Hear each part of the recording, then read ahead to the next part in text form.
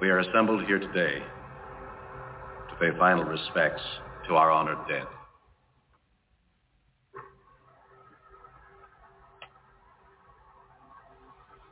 And yet it should be noted that in the midst of our sorrow, this death takes place in the shadow of new life, the sunrise of a new world, a world of life to protect and nourish. He did not feel this sacrifice a vain or empty one, and we will not debate his profound wisdom at these proceedings. Of my friend, I can only say this.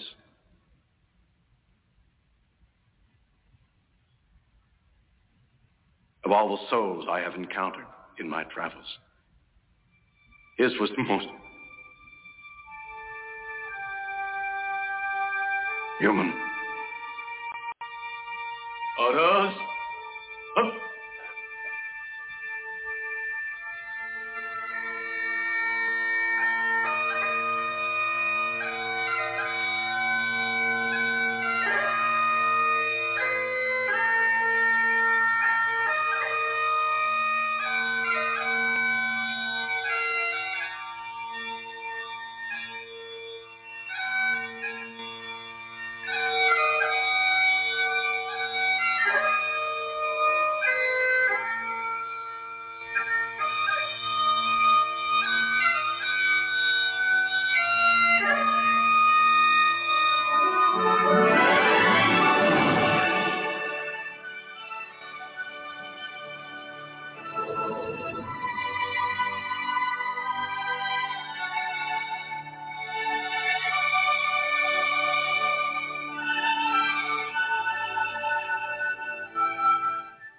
Good morning, everyone. And no, you're not tuned into the wrong channel. Welcome to the other side of midnight for this Saturday night, Sunday morning, January 13th, 2024.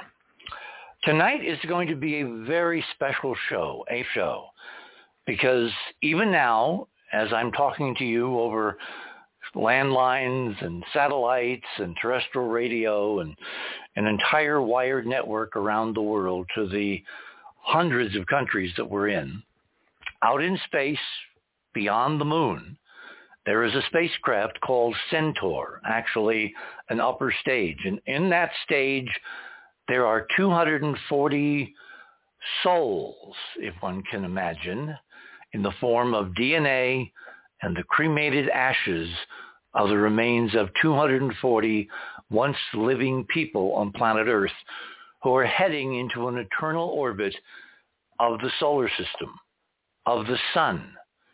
And among those people are a sterling cast of characters that we have known and loved so well for so many years and decades.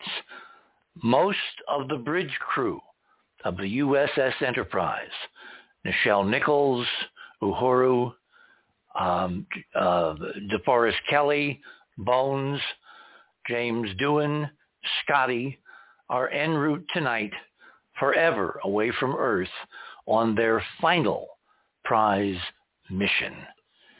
And I say that with all due respect because, as you'll see when we get into our news items in a couple of minutes, Space.com over a year ago called this extraordinary adventure a combination of collaboration between NASA and a firm called Astrobotic, and the United Launch Alliance, which is a fusion of two major aerospace companies, Lockheed Martin and the Boeing Corporation, who launched this mission on Monday morning, in the wee hours of Monday morning, just kind of toward the end of our Sunday night, Monday morning show, on a first-time rocket put together by Boeing and Lockheed, a rocket called Vulcan. A Vulcan rocket launching the final Enterprise mission of most of the bridge crew of the USS Enterprise. While simultaneously on the spacecraft that rocket launched into space and headed toward the moon in the wee hours of that Monday morning, there are other major figures in the panoply of Star Trek, first-rate characters. For instance, the great bird of the galaxy himself, Gene Roddenberry. His ashes are being carried by the Peregrine lander, which was initially intended to land on the moon on February 23rd and is not going to be able to make it now. And we'll go through the details of all that in the next 3 hours. In addition, the ashes of his wife, Majel, Nurse Chapel, Majel Barrett, Majel Roddenberry, when they finally got married. She is accompanying him on this final mission, this one intended originally for the lunar surface, and in fact now it may be intended for someplace far beyond. And last but not least, and we'll go through some of the other notables that we now have identified that are on this combined mission, my dear friend Arthur C. Clarke. A special envoy was sent, it turns out, by the Celestis company, which is the firm in Houston, Texas, which has been carrying out since 1994 these space memorials. And on their particular assignment, they went to Sri Lanka specifically to find the DNA of Arthur, and they found some, brought it back, prepared it for insertion into one of these little special capsules. And he and Gene and Majel and several others were destined initially in the plan to spend the rest of the lifetime of the solar system sitting on the moon atop a four-legged lander called Peregrine. And why is that important? Because Peregrine is another name for a special species of falcon, a blue falcon. And of course, in the Egyptian mythos and traditions, the falcon, the peregrine, is Horus, the god of the rising sun and resurrection. We're going to spend the next 3 hours kind of doing a forensic analysis of the intent of this combined Horus and Enterprise mission, what has turned out differently, what some of the potential hidden agendas behind this mission, which has been like 16 years, it turns out, in the planning, and where it's all going to come down, all the rest of us, in the form of a revelation. With us tonight are some of our very, very well-known crew members here at the Enterprise mission. Georgia Lambert is with us. She's our resident metaphysician. Andrew Curry is with us. He is a Hollywood artist, works on feature films, works on commercials, has worked on Super Bowl extravaganzas. We've got Holger Eisenberg, who's with us, who is a expert in image processing. He lives in Silicon Valley. He has a wide range of engineering interests in the space program and has been doing yeoman service in trying to interpret the periodic press releases that Astrobotic has been issuing following Monday morning's launch. And then a few hours later, the discovery that something had gone radically wrong with the propulsion system of the Peregrine spacecraft, and that it would not be able to land on the moon after all.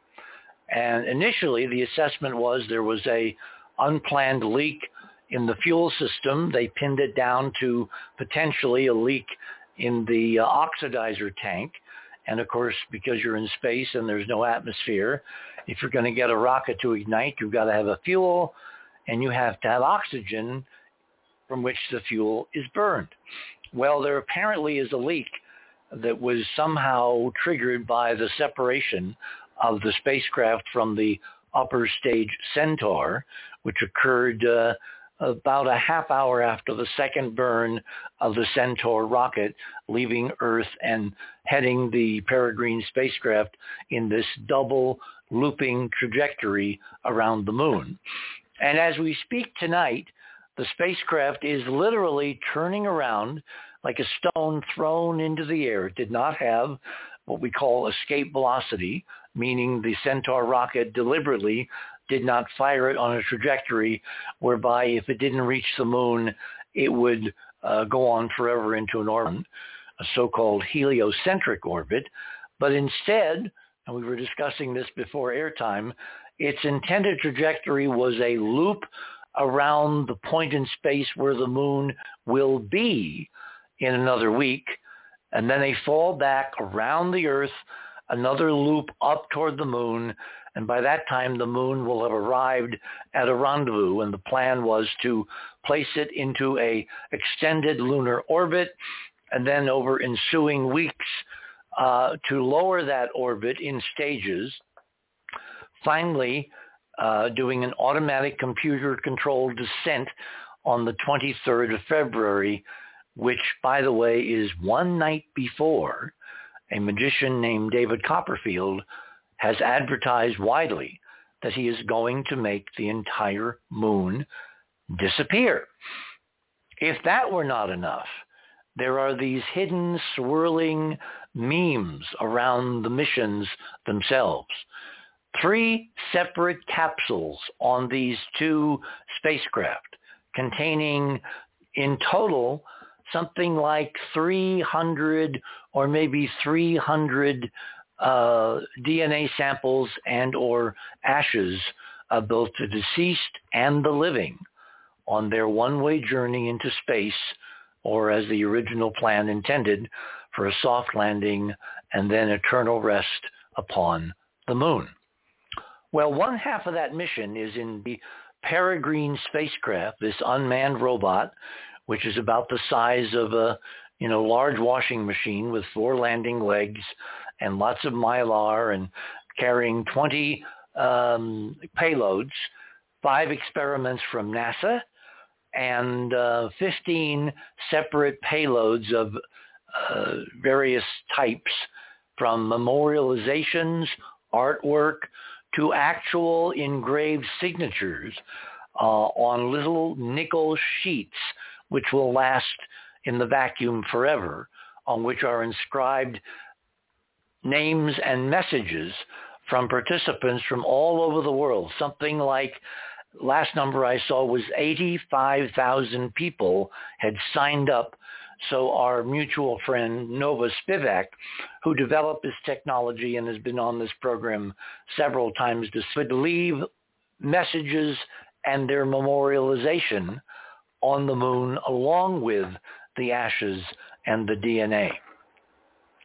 Well, I'll tell you what, before we get into all of that, because it's a very tangled and frankly rather confusing picture tonight, we do not know whether there's enough fuel in the Peregrine tanks, the engines, so that they can literally at the high point, the apogee, again tonight at the lunar distance, whether they can turn on the engines and conduct what is called a TCM, a trans-coast maneuver.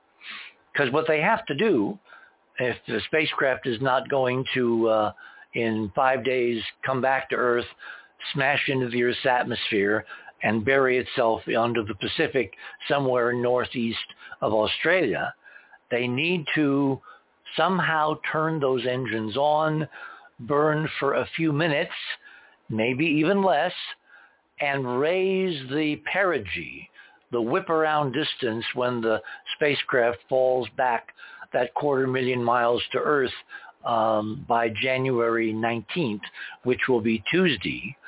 And if they don't manage to light those engines and burn for a few minutes, the trajectory currently assessed by NASA's Deep Space Tracking Network is that the spacecraft will enter the atmosphere northwest of Australia, and all the payloads will burn up in a brilliant artificial meteor, including genes and Magel's remains and Arthur's DNA, which, by the way, was extracted from a hair sample that they brought back to the United States to Celestis there in Houston from his home in Sri Lanka. They sent someone all the way to Sri Lanka to make sure that Arthur was on this Enterprise mission. So I'm kind of betting that between the more optimistic prognostications of the onboard pressurization and fuel and the unwillingness for the mission planners and those engineers who are working the consoles 24/7 now, that they are willing to allow this mission to die an ignominious fate. But I think that if they have any technological means available, meaning simply pressurization in those tanks and enough fuel to do the burn, they can raise the perigee so that the spacecraft does not intersect the Earth or enter the atmosphere, but instead whips around, heading back toward the moon and then into interplanetary space to forever circle the sun with the onboard memorial of Gene and Majel and Arthur and about 65 other people. So that's our tableau for tonight. That's our discussion in terms of its meaning, because there are so many layered mythological and historical meanings far beyond the encapsulation I have just presented that it's going to take us about 3 hours to go through all of the different things that are occurring simultaneously on this specific mission. Because as you're going to hear, some of our panelists tonight, some of our crew members, like Andrew and I, firmly believe that this mission, in fact, has a dual or even a quadruple meaning, which includes, by the way, the rather remarkable objections by the Navajo people at the last minute to the concept of landing human remains. Oh, we'll get into all of that, but first, let me do a quick summary of some news. If you go to theothersideofmidnight.com and you click on the Other Side of Midnight banner, which says very brightly and spectacularly, which was specifically written for tonight's show, the Enterprise around NASA's secret Horus mission to the moon. And you click on that, that will take you to the guest page. And under the guest page for this Saturday night, January 13th, you will see fast links to items. Click on my name. That will take you to the section of the page we call Radio with Pictures, item number 1. The reason all this is important is that something has to change in the current human condition. Otherwise, the prognostication for the human race tonight is not very optimistic. What do I mean by that? Well, the war in the Mideast between Israel and Hamas, and really Israel and Iran, has been widened in the last 2 days because the U.S. military and 14 other nations did a combined aerial strike bombarding something like 60 separate targets in the northwestern part of Yemen, attacking the Houthi rebels, who are a split-off faction of Shia, I believe, and they have been at war with the government of Yemen for several years now, and they are taking the side of Hamas in the war between Hamas in Gaza and Israel, and in so doing, they have been attacking an innocent set of third parties, which is the economic transport of global supplies through the Red Sea and ultimately the Suez Canal. In the last week alone, something like 27 attacks on neutral shipping that have nothing to do with Israel or Hamas or the United States or anybody else, basically part of the global supply chain which keeps civilization all over this planet alive and well, has been at Houthi rebels. And so 2 days ago, the United States, in concert with these 14 other nations, launched a combined attack on military bases, radars, missile sites, cruise missile sites, all the paraphernalia the rebels have been using to attack, again, completely innocent civilian cargo ships and oil tankers, folks totally uninvolved in the nightmare going on in the Middle East. In other words, the Houthi rebels have been holding international shipping hostage in an effort to pressure Israel to basically cease attacking Hamas. A tangled web indeed. The problem is, given the tinderbox that is the Middle East, with other Iranian surrogates like Hezbollah in Lebanon, all it will take is one mistimed match, and that entire region could go up in flames. And in that process, given the fact that there are participants on all sides who have nuclear weapons, and some advisors to the Israeli government, some ministers of Prime Minister Netanyahu, have actually openly advocated using nuclear weapons to clear the Gaza terrain, to level it like a parking lot. Such insane over-the-top remarks are what can inadvertently trigger not just a local conflagration, but something which could quickly, inevitably escalate into something that none of us tonight would even dare to contemplate. So what is the alternative?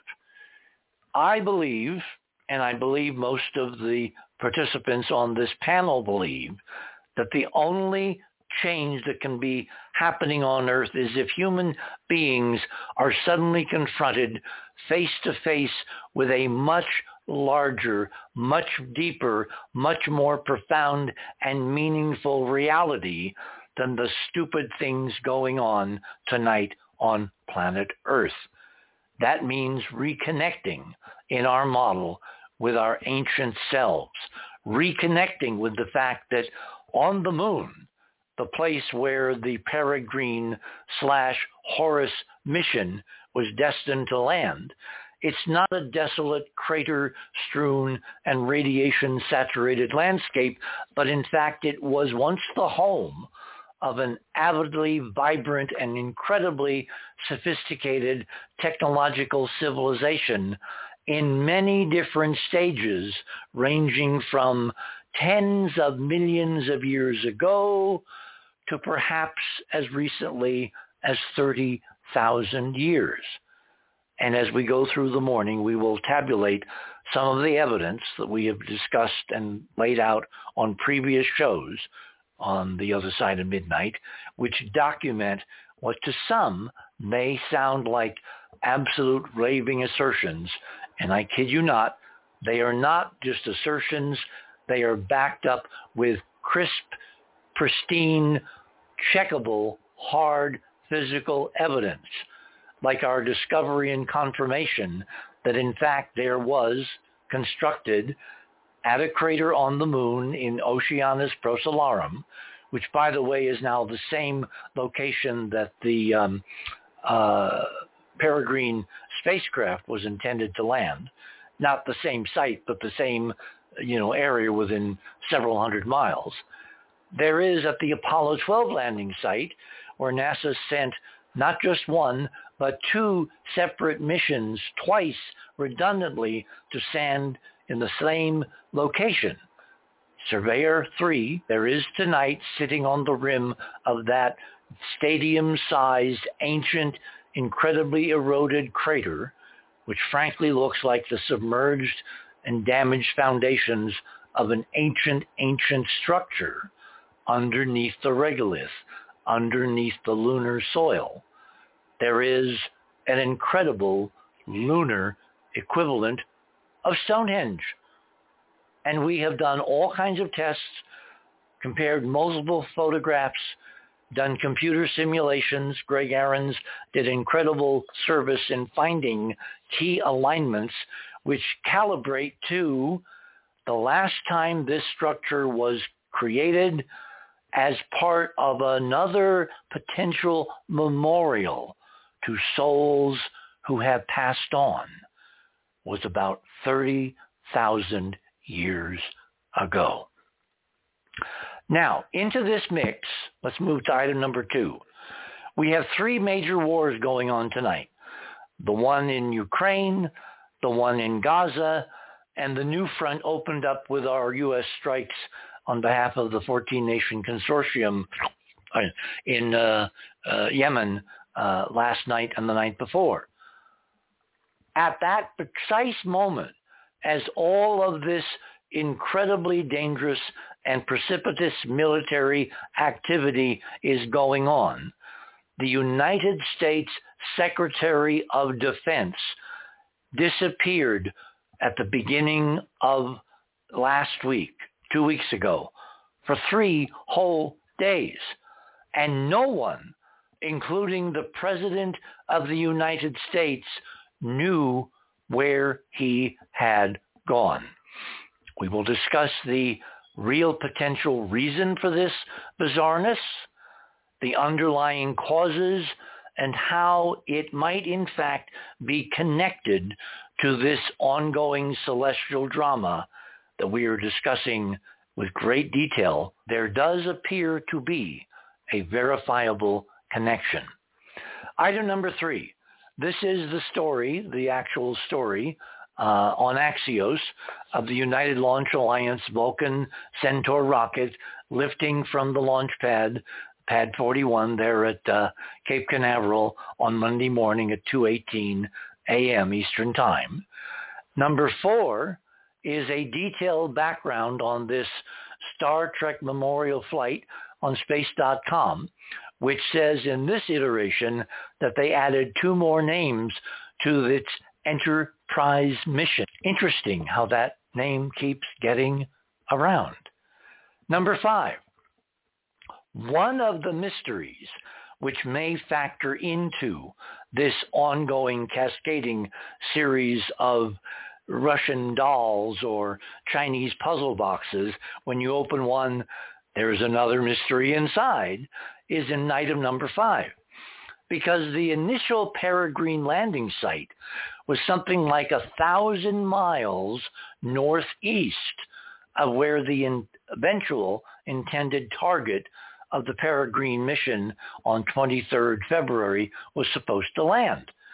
The initial site, 1,000 miles northeast, was nowhere near where they were planning to land when they lifted off on Monday morning.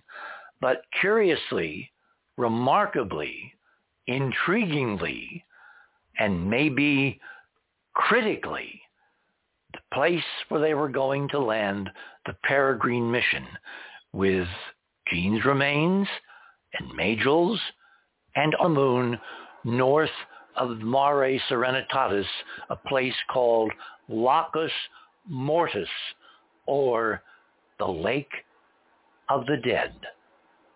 We will discuss more when we return. You're on the other side of midnight. My name is Richard C. Hoagland, and we shall return.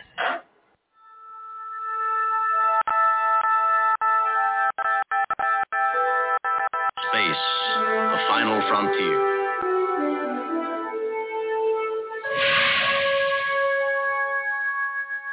These are the voyages of the starship Enterprise. Its 5-year mission: to explore strange new worlds, to seek out new life and new civilizations, to boldly go where no man has gone before.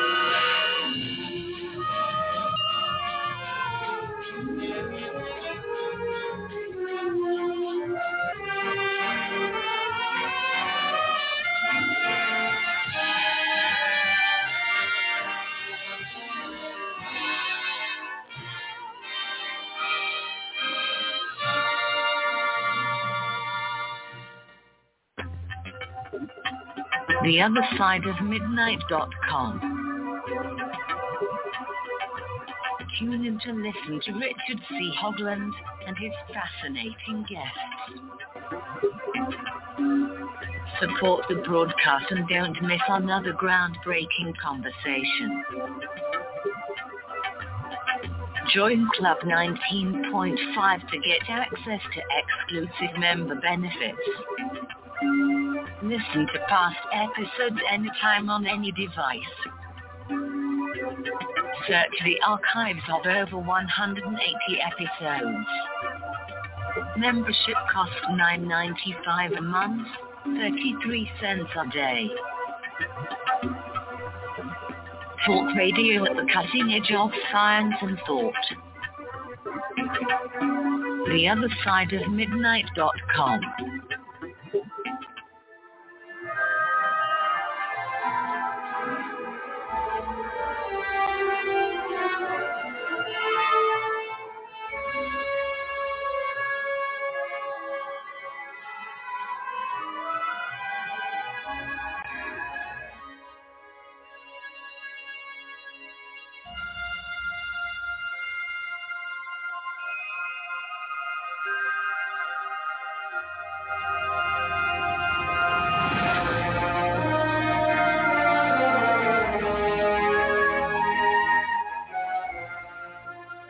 And welcome back, everyone, on this Saturday night on January 13th, 2024.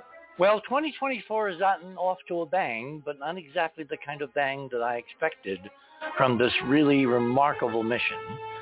And what I'd like to do now is to start with our colleague and friend and confidant and valued member of the Enterprise crew here at the Enterprise mission, Georgia Lambert. Because as God would have it, when you need something, it seems to be available. And to analyze a hidden NASA mission called Peregrine, which basically means a falcon, a specific breed of falcon, we have none other than Georgia Lambert's expertise to talk about falconry, because one of her many talents and hobbies and professions, in addition to being a metaphysician and an exquisite artist, she's also a falconer. So without further ado, Georgia, join the party. Good evening. Good yes, evening. Another weird slice of my life here. Good heavens. Well, with all the math and the space science that's going to unfold tonight, we can start with a National Geographic moment here. And I have 3 points to make about why the name Peregrine might be symbolic and ritualistic and relevant. The first point must be understood by understanding the sight of a falcon. You know, falcons are raptors. When you say sight, you mean their vision? Yeah, okay. Yeah, their vision. The falcons, of course, are raptors, birds of prey, along with hawks. Eagles are in the hawk category, vultures, and owls. It's interesting that all raptors have eyes that are in some ways similar to ours, in that there's a colored iris with a black pupil that contracts and expands according to light. If you look at pictures of hawks or eagles or owls, you'll see a yellow or orange iris with a black pupil. Falcons are different. Falcons' eyes are all black, like a gray alien's. Oh, my. And they have a completely different look. I mean, if you think the look of an eagle is intense, ratchet it up when you look at a falcon. A falcon's sight is so good that if they could read a book, they would be able to read it 1.5 miles away. Oh, my God. Yeah, it's amazing. Now, hang on. What's the shape of the eye? Because I know some birds of prey have like cat-like eyes where the iris is vertical. What's the shape of the falcon? No, the iris isn't. The pupil isn't vertical. It may look that way, but it really isn't. It's round like ours. Okay. And again, in all birds of prey, it's a colored iris, yellow or orange. But the falcon has only black. It's solid black, again, like a gray alien, you know, those kinds of drawings that we've all seen. It's solid. Also, they can see up close and far away simultaneously. Now, we can't even imagine that because our brains aren't wired that way. this is why in falconry, when you are carrying a falcon for, let's say, hunting at medieval, events or things like that, the falcon is hooded because their sight is so intense that if they're around a lot of people or commotion, it overstimulates their nervous system and they can have a heart attack. So the hood goes on the falcon. It doesn't touch the eye. It's off the face, but it cuts out the light. They think it's night. They go right to sleep and their heart rate goes right down. So their sight is absolutely amazing. Now, of course, they were the god symbol of Horus. And Horus, of course, was the god of healing, but also of protection from evil and the god of the sun and the sky. So the first thing is understanding what a falcon's sight is, and I'll give you the relevance there in a second. The second thing is the hunting style. Their hunting style is completely different than all other birds of prey. If you look at a hawk or an eagle, first of all, they're lazy. If they can get roadkill, they're very happy to get roadkill. But if not, they'll find a tall telephone pole or a tree or something high to perch in, or they'll lazily, waft on the draft currents that are high in the atmosphere. If you see a bird of prey circling, it's going to be a hawk or an eagle. It's not going to be a falcon. You won't even see a falcon.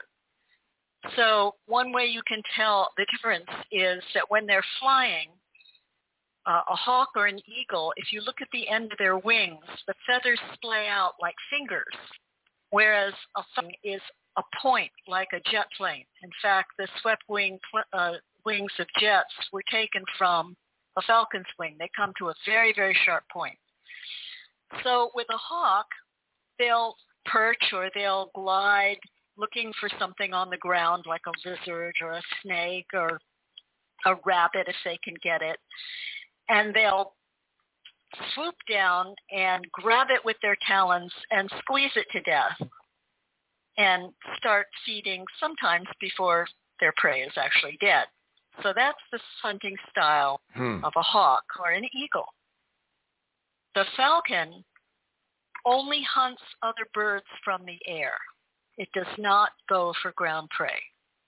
And what it'll do is it'll go so high that you can't see it.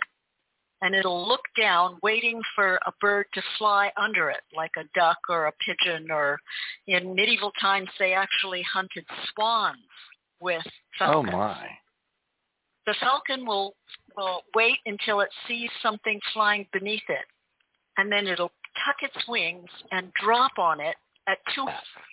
Exactly. And what it does is it puts its talons out and it punches the prey. So it shocks it. Completely knocks it out.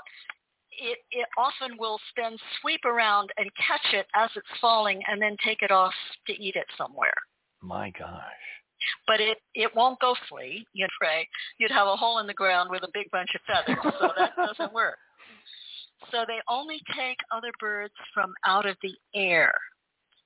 And then, of course, the interesting thing about the peregrine, which is one of many different breeds of falcons, the peregrine is native to all continents except Antarctica. And it was for a long time on the extinct list, going extinct. It was very, very endangered. And they brought it back by introducing it into the cities because peregrines nest high up on cliffs. Several years ago on the web, there was an office which had a webcam, and on the window ledge, like on the 35th floor or something, a peregrine falcon built a nest and raised a family right outside this office window, and it was all over the internet. The mother sitting on the eggs and, daddy coming and feeding her. And then when the chicks were born, they were so cute. They would both go and hunt and bring it back. And this was all over the world. All you had to do was log on to this website And bingo, there in San Francisco was a live falcon family being raised. Yeah, and the peregrines have been brought back because they were reintroduced to the cities, because there's lots of high skyscrapers and plenty of pigeons. That's true. So, my gosh. They also have this thing about them where they've been brought back from extinction.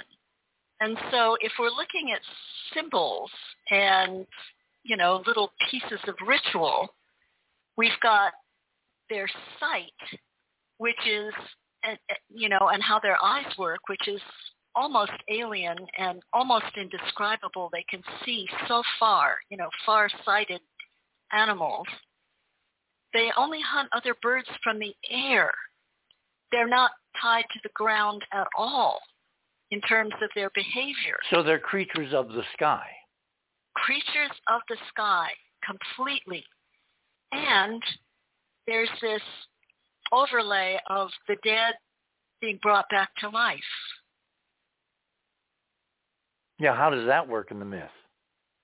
Well, because they were brought back from extinction. And, of course, we've got, ashes and DNA kind of going to eternity. Yes, yes. Okay, why did the Egyptians focus on the falcon as Horus, as this god of the rising sun, as this how do you get healing out of death, out of, basically a bird of prey? Being brought back to life is the ultimate healing. But the reason they chose falcons is that because of the sight. There's a lot of sculpture and painting of Horus being surrounded by multiple falcons behind him, because the falcon with their sight could see all over the kingdom all at once and could keep an eye on everything all at the same time. Oh, okay. And so it's kind of like there is this thing called the Eye of Horus. Yes, exactly. Well, how did that come about?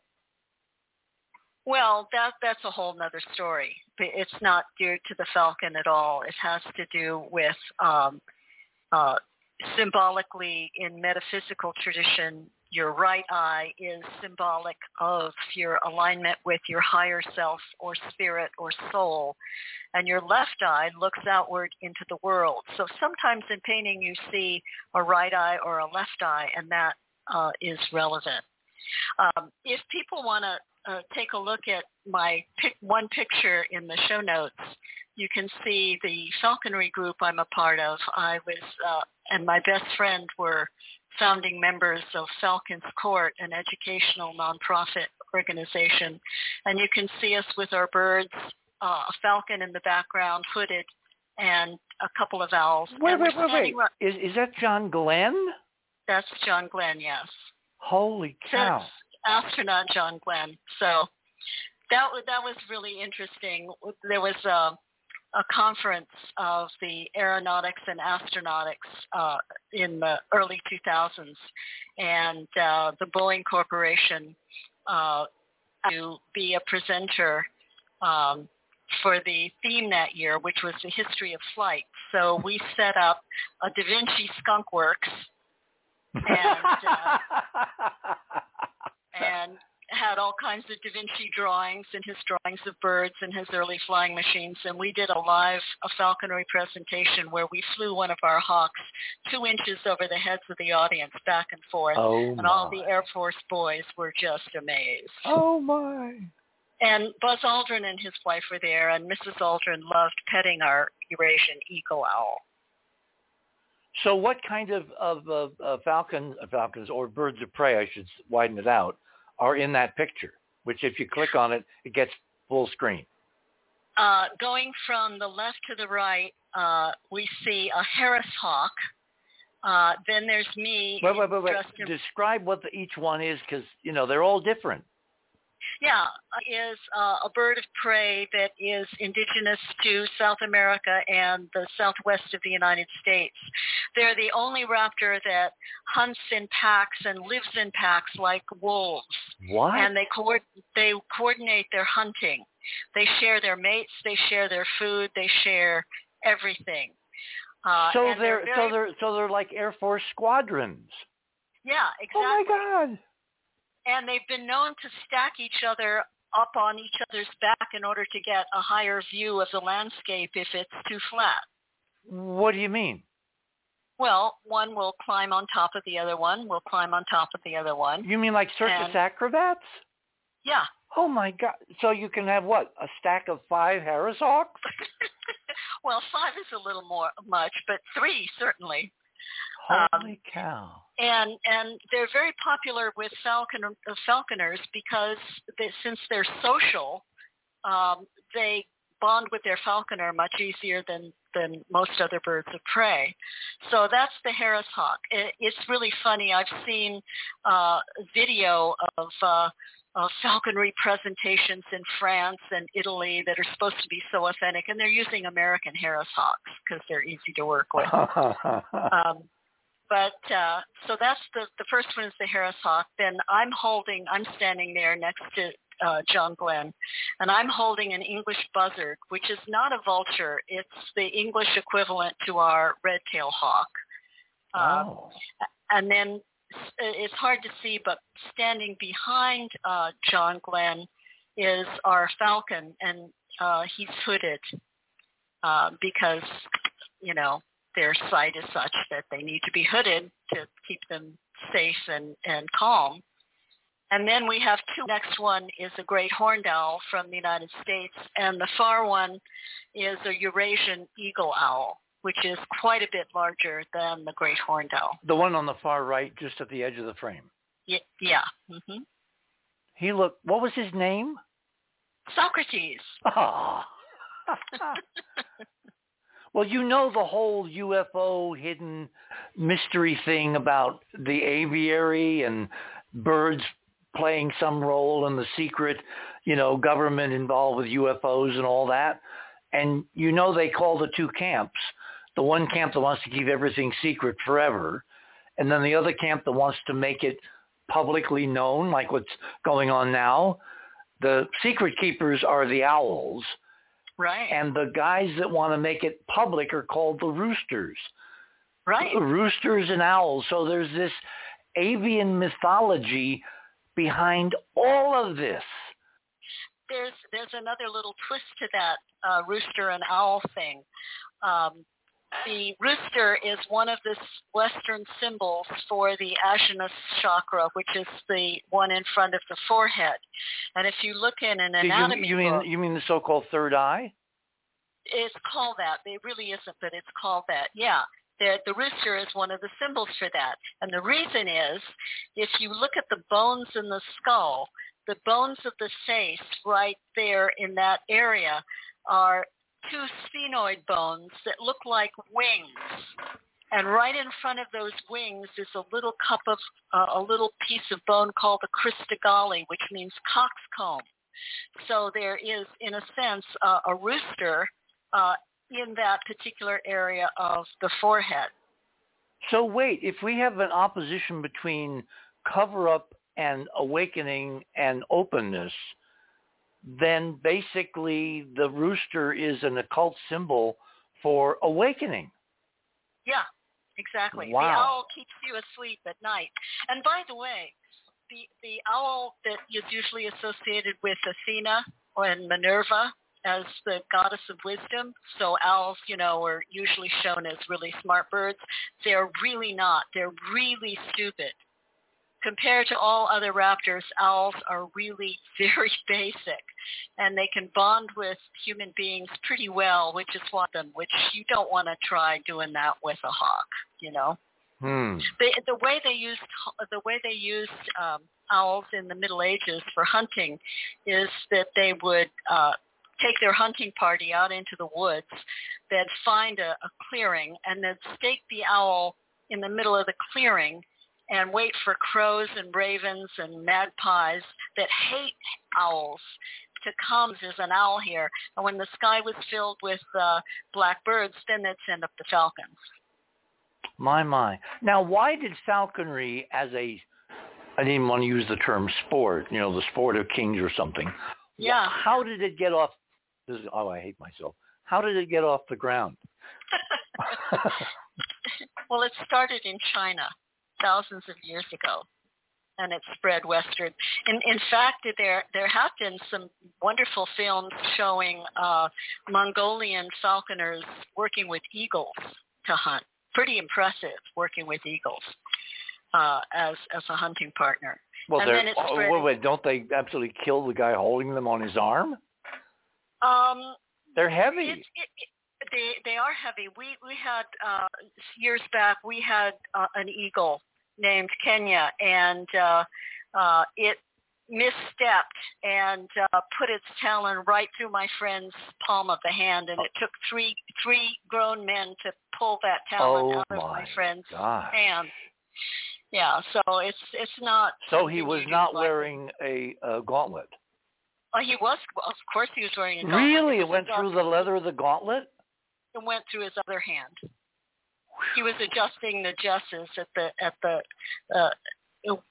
jesses are the little pieces of leather that are like little strings that are attached to the bird's talons. And he was adjusting those, and the eagle just reached out and just grabbed him, and there you go. So he didn't just readjust his stance. He literally went for your friend's hand. Yeah, kind of. It was an accident. It's just, they're wild animals.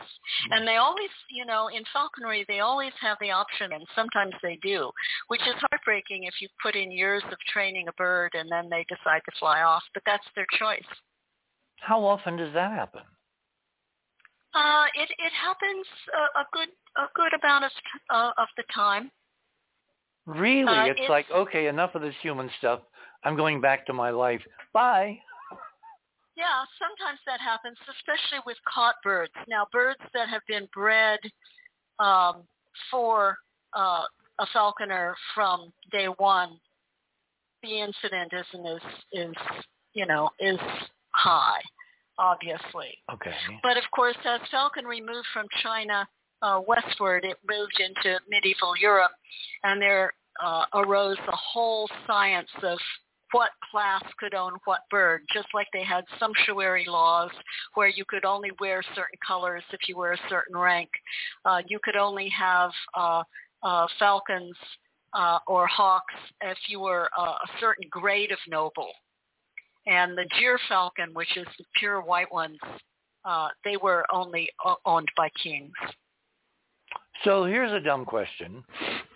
Why did the field become known as falconry as opposed to eaglery or hawkery or owlery? Because falcons were the most, they were the classiest. Really? That was what royalty, used. If you were lower down on the food chain of nobles, you could have a hawk. And this is even true today in terms of getting falconry licensing. You have to start out with a red tail hawk usually, or a kestrel, which is a tiny, tiny little falcon that, it's too small to go after big birds, so it eats. A beginner will start out with a red tail, and then as you progress, you can pony up to having falcons. I'm wondering if that caste system was somehow based on the falcon is the only one that swoops and hunts in the air at the highest level, and the others eat carrion and dead rabbits. And in other words, there's, pun intended again, a pecking order, because the falconry was pure. It was we're just kind of the earth with wings. Exactly. Oh, wow. And, the falcon's hunt was sort of mysterious because it was so high in the sky. They'd really disappear, and then suddenly, boom, there they were. And it was like magic. It was like, the prince or the princess or the king who could command that was commanding elemental forces of a mysterious nature. There you go. Golly. We need to do a whole show on falconry with your friend, because this obviously is at the core of the hidden part of NASA I've been talking about for decades. And the Holy Triumvirate, Osiris and Isis and Horus. And yeah, I would like to, because this is fascinating. Okay, panel, including Ron Gerber. I don't know whether I introduced Ron before the last break. Anybody have any questions of our falconist? Is there a falconist tonight? I think there's a fancy name for it, but I'm not sure what it is. For a Georgia, what about... that's fascinating stuff, Georgia. Oh, well, like I said, it's just another sort of weird... One of her weird hobbies. Do you know that she wields a wicked broadsword? Not a rapier, a broadsword. Oh, good. I had one comment on this before it goes away, and then I'll go away for a moment. Georgia, did you know there are some largely unexplored ruins in Iran, of all places, current-day Iran, that are shaped like falcons? Oh, really? Yeah, it's like a that. It's like a platform, like Zechariah Sitchin was but it's shaped like a falcon. And, obviously all the temple stuff would be built on top of it, and it's long since gone. Yeah. Anyway, I did not know that. That's really fascinating. It is, because it precedes the origin of the Horus stories in Egypt. We don't know exactly by how much, but it's at least as old, and there's no Horus legends in Persia. Yeah, well, again, if falconry, started in China and came west, it would have influenced those other civilizations too, and each would have its own relationship with the stories and the lore and stuff. Oh, well, thank you. Andrew, I think you had a question. You're right. Yeah, thank you, Georgia, and thank you, Richard. Georgia, what about the feathers? Like, I know yeah, please go with that. Yeah, what thing specifically did you want to know? Well, I know in First Nations cultures, like eagle feathers, for instance, are highly prized, and they're adorned in, certain headdresses and stuff. Do we see the same kind of thing with falcons, or are they just too small? No, you see the same kind of thing. The thing is that it's important to let everybody know it is highly illegal to own a bird of prey feather. Oh, interesting. Unless you have a falconry license, you can't even own the feathers. They are so protected. There was an incident some years back of when the Clintons were in the presidency, someone made like a dream catcher and sent it to Hillary, and the FBI showed up on their door because it was a hawk feather that she wasn't legally supposed to have. Okay, guys.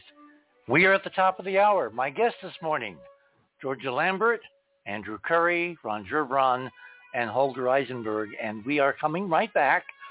We have so much to get into, but what a splendid foundation to assess NASA's secret Enterprise and Horus mission to the moon and beyond. My name is Richard C. Hoagland. We shall return.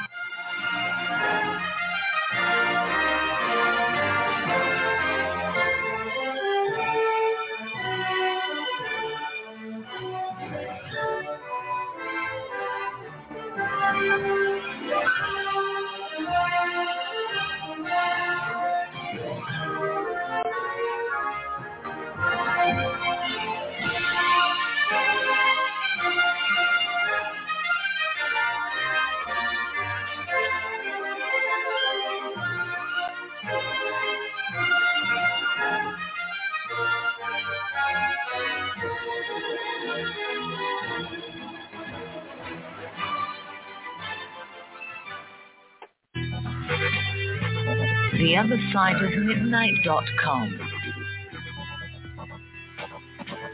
Tune in to listen to Richard C. Hoagland and his fascinating guests.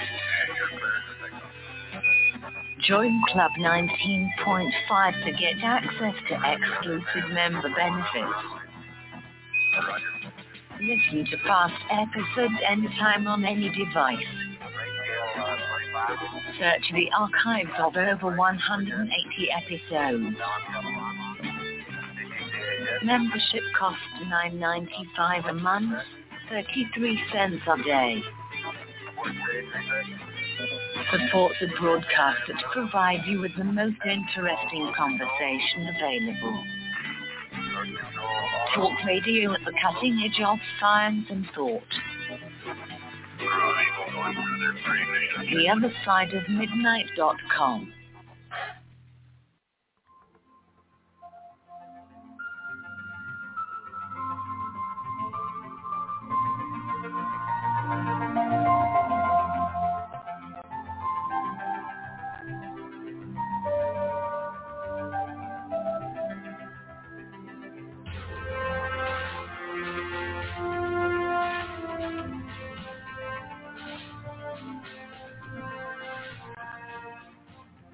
And good evening, everyone, or good morning, or good afternoon. I didn't get a chance to say that before, as you are all listening from around this round planet.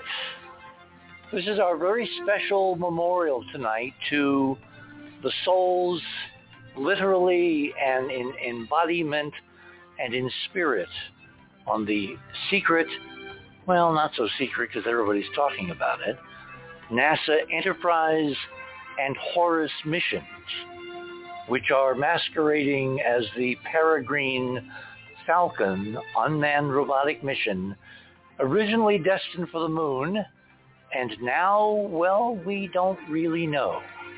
Can they do the burn? Can they raise that perigee so this mission does not end in the Earth's atmosphere somewhere northeast of Australia, but in fact can go on and on and on with the ashes of Majel and the great bird of the galaxy and my friend Arthur Clarke and many others?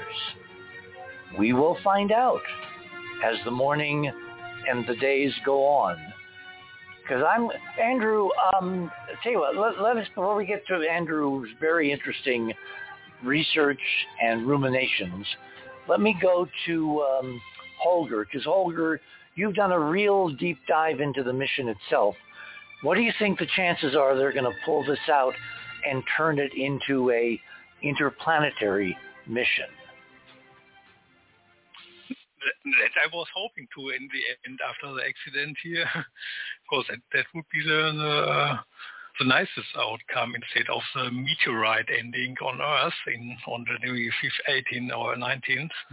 Well, do we know tonight the status? Because they've been very good. Astrobotic has been really, really good. I think they've given like 5 or 6 or 7 update press conferences every few hours. And the key parameter here is if the oxidizer is leaking and the leak is diminishing because as the pressure goes down, there's less, force pushing that into the vacuum. Do they have enough to do a burn to raise the perigee and send this thing sweeping around the Earth into interplanetary space?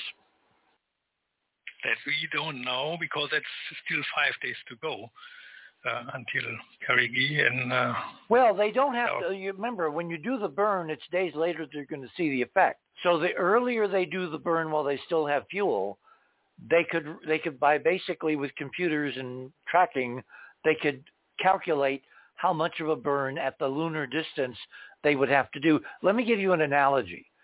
The way rocket trajectories or spacecraft trajectories in space work, imagine that you take an old-fashioned wire coat hanger and you unbend it so it's just a long, kind of loopy, straight piece of wire.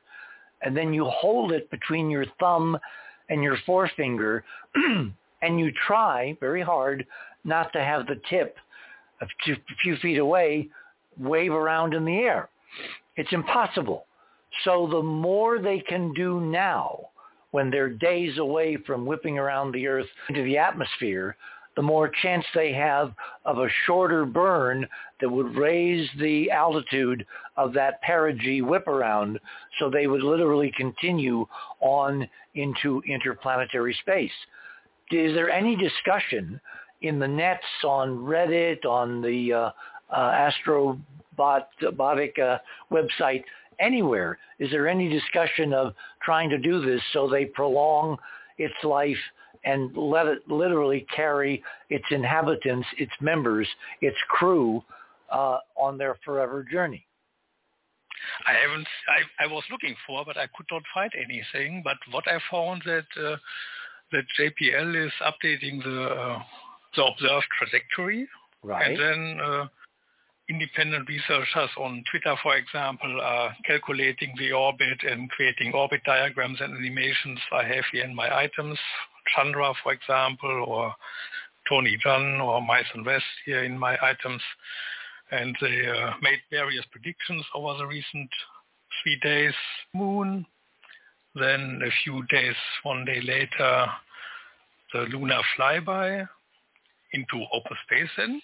That would be nice for Enterprise, of course. And then the latest from today afternoon, the Earth's atmospheric burn entry as a meteorite near Australia. That was the latest calculation now from the actual data. And that is currently, if they say don't add any thrust from the engine, most likely the latest outcome. Well, the fact is that given that this is a 3-axis stabilized spacecraft, remember initially when the Centaur cut it loose and the springs moved it away from the, parent second stage rocket, which gave it the thrust on that looping long trajectory out to the moon's distance, they reported initially they had a problem with power, because when they tried to orient the spacecraft toward the sun, so the solar panels on top of it could drink in sunlight and charge the batteries, that attitude control was not working because there was some other unknown force that was trying to counteract the thrust of the little attitude control thrusters trying to keep it aligned to the sun. That's how they figured out they had a leak, and a leak in space. Remember that great video out the window of Apollo 13 when Lovell is saying, we basically have a leak. There's something venting into space. Well, that produces a propulsive force like a very low temperature rocket. So the attitude control system of Peregrine was fighting this torque, this other force, and it was using a lot of fuel to maintain an attitude pointing toward the sun. As the days have gone on, remember it's now Saturday night, it's still alive, it's still got fuel, it still is pressurized because the leak apparently, as the pressure went down, as the leak expanded whatever, the pressure reduced, and so the leak has become much less and the lifetime of the fuel system much longer. So given that they should do this as early as possible, I'm really surprised that no one's discussing doing a burn at the lunar distance to keep it from impacting the Earth and therefore being set free like a falcon returning to the wild, as Georgia just said, because why would you want it to burn up in the atmosphere if there was anything you could do to stop it? I was wondering as well, and the only explanation I had, maybe their customers wanted it or preferred it this way instead of a random outcome over the next few days. Maybe they wanted absolutely avoid the lunar impact because it might have not been the preferred outcome for the Peregrine customers. So well, the idea that you could accidentally hit the moon. I mean, believe me, even in the Earth-Moon system, you've ever seen a picture by Voyager or Galileo of the size of the Earth and the distance to the moon and how tiny the moon is compared to the Earth and the huge distance in between, 60 times the radius of the Earth. The odds of getting back to the moon are really small, particularly if you do the burn correctly, where you use what's called an Oberth maneuver, where if you do another burn, if you have enough fuel in 5 days to do another burn as you whip around the Earth, you literally can steal some of the Earth's gravitational energy to add to the momentum of the spacecraft and slingshot you into an orbit totally around the sun, but nowhere near the moon, Venus, Mercury, et cetera, et cetera. In other words, I'm wondering why they're not publicly talking about rescuing the mission, because if they're doing tests of their onboard instruments, the 5 scientific instruments that NASA paid Astrobotic $108 million, which, by the way, is a very important ritual number, I would think that would, A, prolong the life, give it an eternal rest in space for the passengers, Gene, et cetera, and Arthur, and allow them until it got far enough away from the Earth that they couldn't hear it anymore, which is not likely given the DSN capabilities, or until it ran out of fuel and could not orient toward the sun, and it ran out of battery power, and then it just begins to tumble, but it would then tumble endlessly in space as this memorial, this so-called Enterprise station that they talked about in their literature. And the fact that no one's discussing this, I find lots of things kind of strange. But it makes it much more interesting. We don't know what you is would happening think, in 3 days, and it keeps and it would look then, like, remember, maybe in the last hour they fire it up and get closely above the atmosphere, like the famous maneuver in one of the Star Trek movies I remember, around the sun. Well, but again, the earlier you do this, starting tonight, as the trajectory is, like tossing a stone in the air, it goes up so high and then it falls back. Well, the trajectory of Peregrine was not escape. So it goes up, and then it will loop around and begin to come back. And in 4 days, it will impact the Earth's atmosphere, according to their latest projections. If they're going to try to change that, if they have any fuel left, they need to do it tonight, now. And they should have been talking about it, because what it would do would be to turn an obvious failure into a partial success. And like with Apollo 13, which was labeled as the NASA's successful failure, they could rescue their reputations. They could rescue the CLIPS mission, which is this series of private, corporate missions under NASA, contract to go with commercial payloads to the moon. In other words, there's every incentive to do this, and I'm really rather surprised that nobody's talking about it. And the only reason it would not be possible is if they literally have run out of fuel and they can't do anything. Yeah, from the engineering point of view, it would make sense to change it now if they can. But if you look at the whole mission, from the engineering perspective, why are they launching 2 weeks before the moon is in the right position, and then have to go around, make that loop at the distance of the lunar orbit, come back to Earth, and then 15 days later can reach the moon with a second try? That is, from the engineering level, completely unnecessary. Exactly. Because the Surveyor mission in the late 1960s used almost the same technology after the Earth orbit. Well, see, you raise stage. You raise, Holger, the interesting possibility, which of course I thought of right away, that the spacecraft has no problems at all. It's in perfect health. There's nothing wrong with the tanks, the fuel system, pressurization. It's all a shaggy dog story, because they really do want to loop it past the moon and into interplanetary space, like very similar trajectory to what Musk used with his test of his Falcon Heavy rocket when he launched his red Tesla into space, and they went past the right hand, the trailing side of the moon. The moon moves from right to left when you look at it at night. It's moving in the other direction because of the Earth's rotation, but it's actually moving around the Earth from right to left.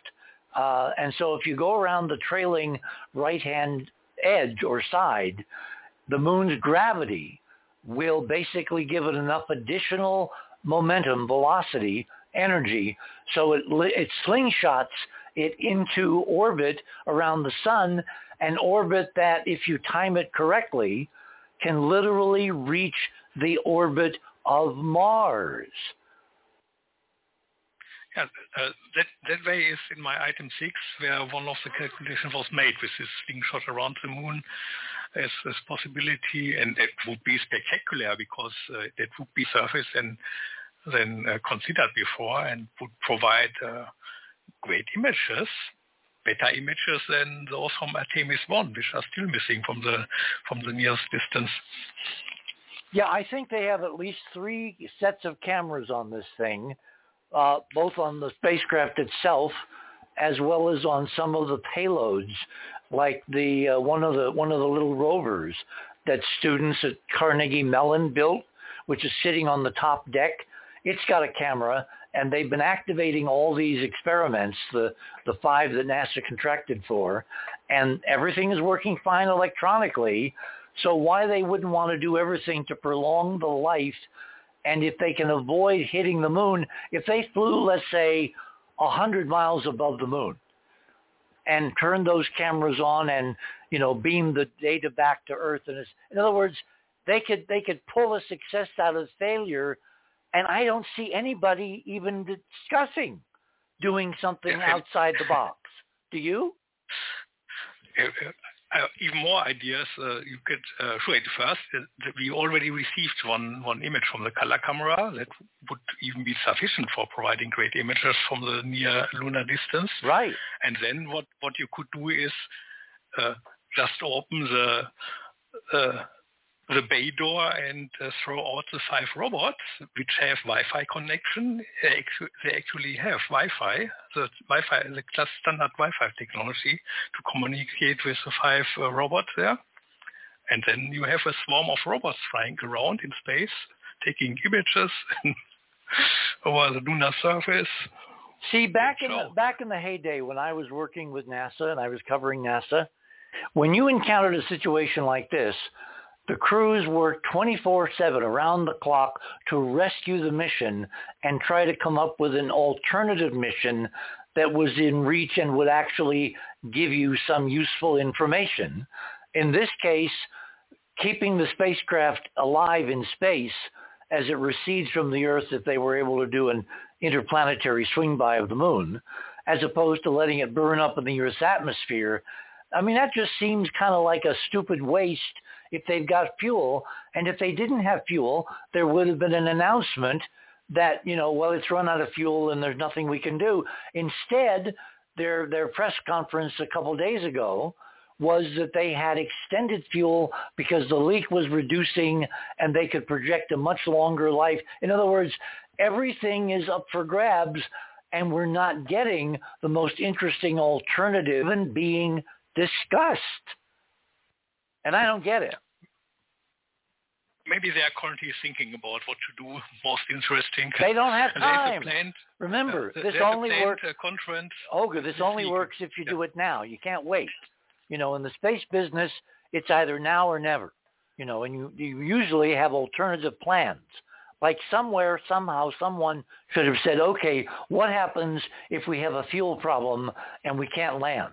What's our backup? What's plan B? What's an alternative mission? Because if they really want to exercise the payloads, they've got computers on board, brand new. They've got the engines, which are brand new. The big engines that are going to land them on the moon were built by Jeff Bezos, Blue Origin. First time real space test of those engines. They've got new computers. In other words, as long as it stays alive in space, they can do things with it that will gain operational knowledge for the next mission. So to let it die in 4 days by streaking into an entry over the South Pacific, it just seems dumb. Yeah, the meteorite outcome, that would be the worst. Yeah. I'll tell you what, let's do this. Let's let you go and look to see if there's any new updates. I want to turn to Ron. We'll come back to you when you find out the latest news. Yeah. Ron, you and I have been discussing a real mystery for the last several days around this. I've been talking about the 2 Celestis packages on both the lander, on the Peregrine, on the Falcon, on Horus, which contain the ashes of Majel and Jean and the DNA of Arthur and several other interesting notables, as well as, I think, 60-some, quote, civilians. And then on the Centaur rocket, which did the third burn and is now definitely en route into a heliocentric orbit of the sun, there's something like 240 more capsules from Celestis. And we know because of the webpage, if you actually go to the links in my section tonight, let me go and see which one it is. Item number 6 are relevant. There are links in there to Celestis. There's an entire manifest of the crew on this Enterprise mission on all the spacecraft, both spacecraft, the Peregrine lander and the Centaur Enterprise flight or Enterprise mission, as Space.com termed it. And just before the launch, they added 2 more little capsules, one of which is, I think, the executive producer under Gene of Star Trek. His name escapes me at the moment, but it'll come to me. Trumbull? Yeah, no. Doug Trumbull was involved with the 2001. No, this was Robert Justman. That's his name. Robert Justman is the guy behind the scenes that helped Gene make Star Trek what it was, and he is literally flying into interplanetary orbit tonight on the Centaur rocket, which was always destined to escape the Earth-Moon system. But there's a third layer to this layers of mystery. There's another company which also, since the 90s, has been sending people's ashes into space, called Elysium. And for some extraordinary reason, those people, those spirits, that DNA, those ashes, nobody who's paying the same amount of money as the people paying to send their loved ones' ashes on the Celestis payloads, the Elysium payloads, the number of people, the amount of ashes, nothing about Elysium is known. It's absolutely, stupidly top secret. And no one I've talked to, except you, has an interesting idea about what might be going on. So, as our resident generalist who thinks outside the box every single day, why do you think people who are paying $12,000, $15,000 to send their loved ones on the Elysium package on the same cruise ship, on the same starship, why do you think they're totally, absolutely secret and we can't find out anything on the same NASA mission? That is a puzzle. I'd never heard of it happening before. Although you've been giving us lots of details, even if they're a little confusing. So the fact that this would be held back just tells me, well, the first thing it made me think of, as I told you, was I said, well, this is off the wall, literally, was the Wall of Honor at Langley. Oh. You know, most everybody's wall covered with a slowly growing number of mostly unlabeled. Occasionally they bring somebody out, but for some reason, but of past workers for the Central Intelligence Agency and thereabouts that are still secret. You know, they can't be publicly announced. You know, and so they occasionally it happens that there's no point in keeping it secret anymore, and they can put their name on there. Well, these are agents in the field. These are people who have died for the country. These are people who basically deserve the nation's honor, and they're represented on this granite wall by just stars with no names, nothing else. Right. Yeah, I think mostly people from inside, but, you know, I don't have the list either. I don't know. And I thought, okay, secret space program, because one of the... Georgia in the chat, in the Skype chat, just said it. She just got it. Bingo. So, what is your best model? The best model for that? Yep. Well, the secret space program's been around quite a while, maybe even longer than the time frame in which that British gent that hacked into NASA and is still in trouble, who said that he came across manifests of ships and names you never heard of and ships you never heard of and heaven knows what else. He didn't get a chance to look at a whole lot of it. because he was kind of buzzed at the time, so a lot of it just floated by, but he realized it was something important, and then he mentioned it to somebody, and all of a sudden they've been chasing him like Hans Blofeld or something out of a 007 movie. So I laugh because, but that kind of hacking, I can understand. Back at that point in time, they really were a little naive in the government. They honestly didn't seem to be aware of the fact that there were a lot of people looking, because I wasn't hacking them, but I was just poking around in the files at JPL one day because there was that little flag that said, go up one level. Go up one level. And I'm going, okay. And I found all kinds of things. None of them I don't think were top secret, but the point is it was all pretty open because they didn't think anybody would go look at it. So he may have gotten some of the same treatment in Britain. But anyway, I think there is one. I think it's been there. Right. Well, they could have used rubber bands for all I know, but they that makes sense if they had it. I know people that are trying that are. Anyway, there probably was other technology involved, but the Army had plans for such things way back during World War II, if it should happen to come up. And so I think they managed something. I don't know how long it lasted. Maybe they hung around for a little while and then either expired because they couldn't get home or had figured out a way to get them back, and it just has been sitting there a long time. But there's too much evidence that there's something going on there that probably isn't Little Green Men, that's been involving people from Earth.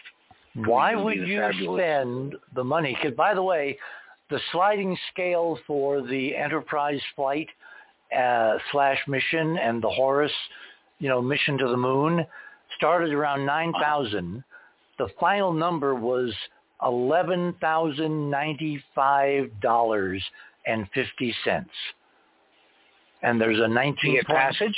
Yes, to get on one of the little capsules to put your D1's ashes. In other words, there's a 195 in the middle of that number. Right, and it's still less money than a lot of cruises cost. Exactly. Okay, we are at the bottom of the hour. Everybody hold it there. My guests this morning are too numerous to mention. Go to the website. You'll see their names, their bios, their background. You're on the other side of midnight, and we're discussing the permutations of NASA's own Enterprise mission, a memorial to Star Trek and Gene Roddenberry and the crew of the USS Enterprise. We shall return.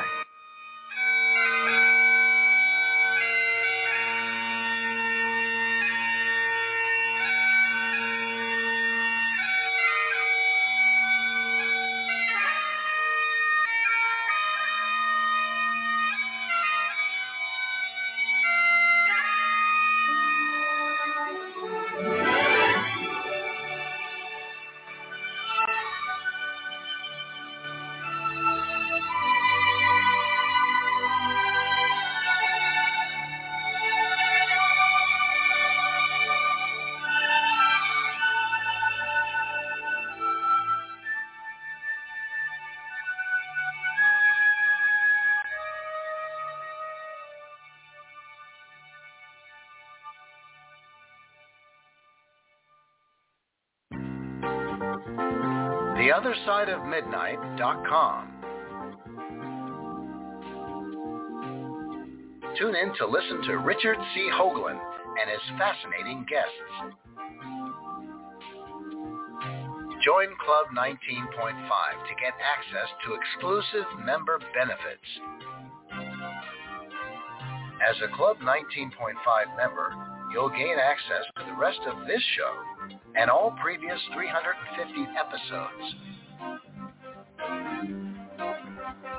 Membership costs $9.95 a month, 33 cents a day.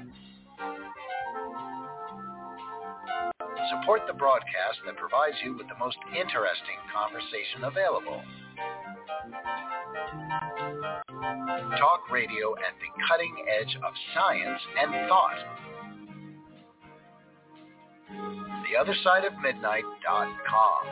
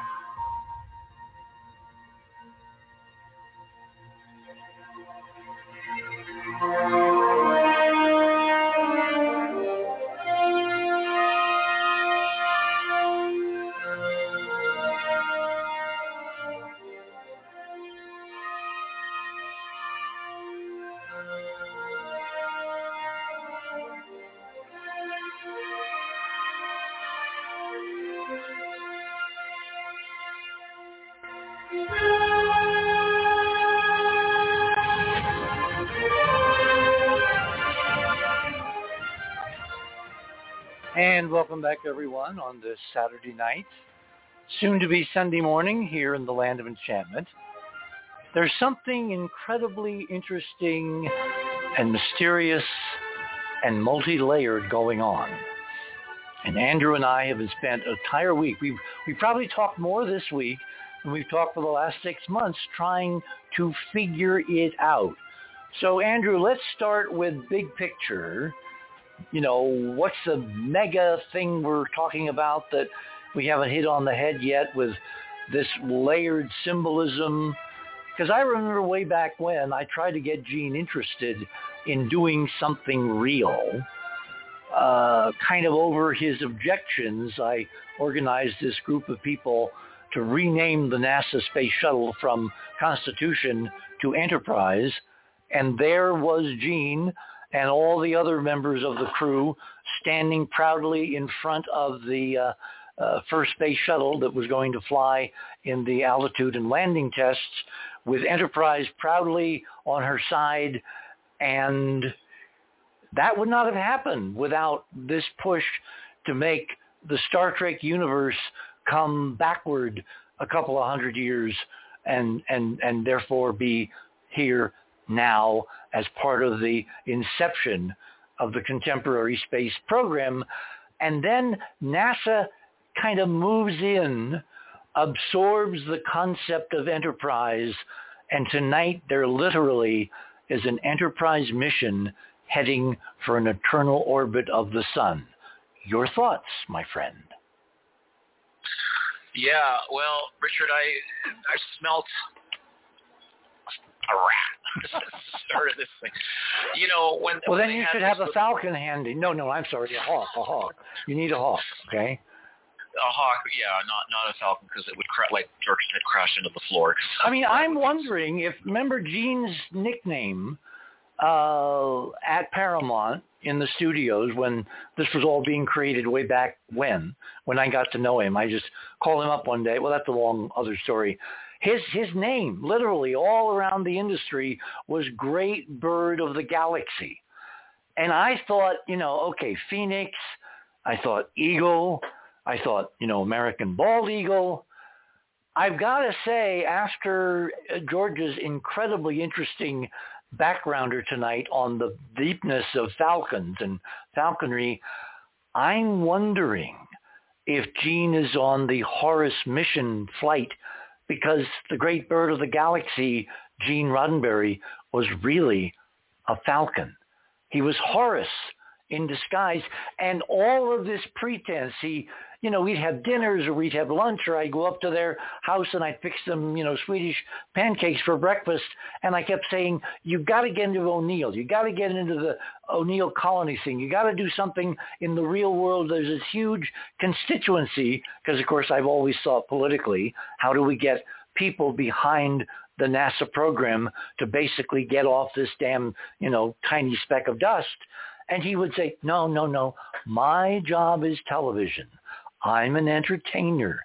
I don't do that. And it looks like the Great Bird of the Galaxy was up to his damn pinion feathers in secret agendas all along. Well, he did look a lot more like a pelican than a peregrine.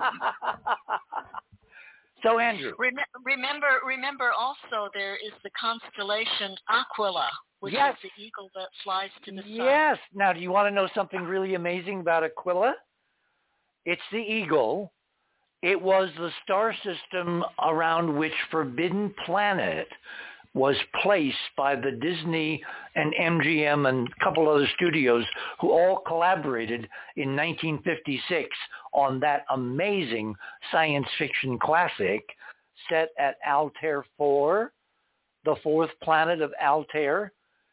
Well, Altair 4, in our analysis over decades, and I actually did a presentation at Joshua Tree one year, attended by a Secret Service agent who was no more secret than I am, whose name shall remain nameless. And it turns out that Altair 4 was a substitute for Mars. And the entire plot, I got to do a whole show with the right people some night on the creation of Forbidden Planet as a substitute for Mars, because the film, a stunning film, is replete with Mars references, thinly veiled, and hyperdimensional physics references, thinly veiled, and Altair itself, which is the main sequence star. It's kind of like Sirius in terms of size and temperature and age. It's an AO-type star, a blue-white star, about twice as massive as the sun, 11,000 degrees Kelvin temperature, like 50,000 degrees Fahrenheit. And in the terrestrial skies, wait for it, it's at 19.5 degrees latitude, celestial latitude, 19.5 degrees. So the whole Altair thing, which of course some have claimed that Gene lifted Star Trek from the plot line of Forbidden Planet, and it goes on and on and on. So, Andrew, you smell something. Well, on that, actually on Forbidden Planet, it's funny, Richard, I read something a while back. I think I was talking to you about Leslie Nelson, the actor that was in that. Yeah, he was the Captain Kirk of the what was it? What's the name of the ship? Oh darn, the C-67D or something like that. What was the? Go ahead. Well, I just remember reading something about it was something about his biography one time, and I think at first I have a point of saying this. I'll get to it. I think at first him and the other actors are like, were they going to play this movie sort of tongue-in-cheek? And it became very clear from the director that, no, you need to be very sober about this. I just remember reading something about that. Are you aware of that, Richard? Because I know I bumped into something, and I was like, oh.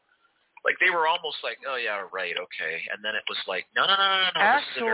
Actually, my sources, intelligence sources, are just the opposite. Really? It was designed to be a very serious film because, of course, remember the Roddenberry rule. If it's real, it will be on television. When I do the analysis show, I will show how basically Forbidden Planet was a tour de force, big screen extravaganza to get a big audience, to get the in-crowd, the movers and shakers of Earth, to realize the incredible dangers of the hidden technology and physics all around us in this solar system. It was a cautionary tale. Do not turn on the Krell technology because it will wipe out the Earth. Humans are not capable. Remember what Walter Pidgeon said as Dr. Morbius? Again, death, okay, Morbius. Remember what he said? Yes. From time to time, those trinkets I deem useful but innocent I will give to Earth. The rest I will retain. In other words, he was setting himself up as a tin-pated delusion of godhood to decide what high-tech, hyperdimensional technology that he had gleaned from 20 years of studying the Krell when he was stranded when their Bellerothon ship blew up as they were trying to leave 20 years before. He would dole it out. Well, that's exactly what our guys appear to have been doing with UFO technology and physics and, instrumentation since the UFO phenomenon dawned in the 1947, 19.47, 19.5. In other words, that film was designed to be a mainstream cautionary tale. This is the danger if we don't handle this properly. And the properly was, we don't even talk about it.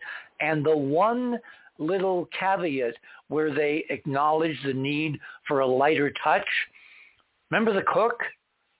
Remember the guy who played the cook, who basically got Robbie the Robot to make him 60 gallons of 80 proof whiskey? That was the fun kicker in the film, which otherwise was dealing with terribly weighty subjects. And it was one of the only collaborations among all the studios at the time. It's like they all got together because the powers that be above them mandated this film come out at the beginning. Remember, this was just the year before Sputnik. So, no, it was not meant to be funny at all. It was meant to be Star Trek, the Federation, the serious idea of how we would enter this new realm and meet whoever's out there, and then something sidetracked it, sabotaged it, suborned it, and we've been stuck not knowing what we're surrounded by for 70 years. Well, I guess my point is that whatever it is that I read, and I honestly can't remember, there may have been coming in among some of the actors like, well, what are we dealing with here? And my point is what you were saying is like people like Roddenberry, there's like an inner core. You know, it's like watching today the Kansas City Chiefs playing the Miami Dolphins in the freezing cold in Kansas. Way at the top is, what's her face, that singer that's very popular right now, dating one of the football players, Kelsey. Oh, that's her name. She's super famous. Taylor Swift? Taylor Swift, yes. Like she's behind glass, partying away. Everybody else is freezing their butts off. So it's like those people know what's kind of going on, but everybody else is sort of left in the dark and being entertained. And it's like with this mission, I just like when suddenly there's a problem, I like, oh, okay. But it wasn't until I talked to you that you said, oh, that's like, are you kidding me? This is the stupidest problem to have because you got a brand new rocket, the Vulcan rocket. Hint, hint. Yeah. It's got 1 million parts. They've never flown it. This was the first test flight. Look at what happened to Musk trying to fly his rocket twice now. And ULA, Lockheed, and Boeing get together. They produce this rocket. It performs flawlessly, and a technology which is so much simpler and has been developed over half a century, going back to the first soft landing on the moon that I was at NBC for, that early June 2nd, 1966 dawn morning.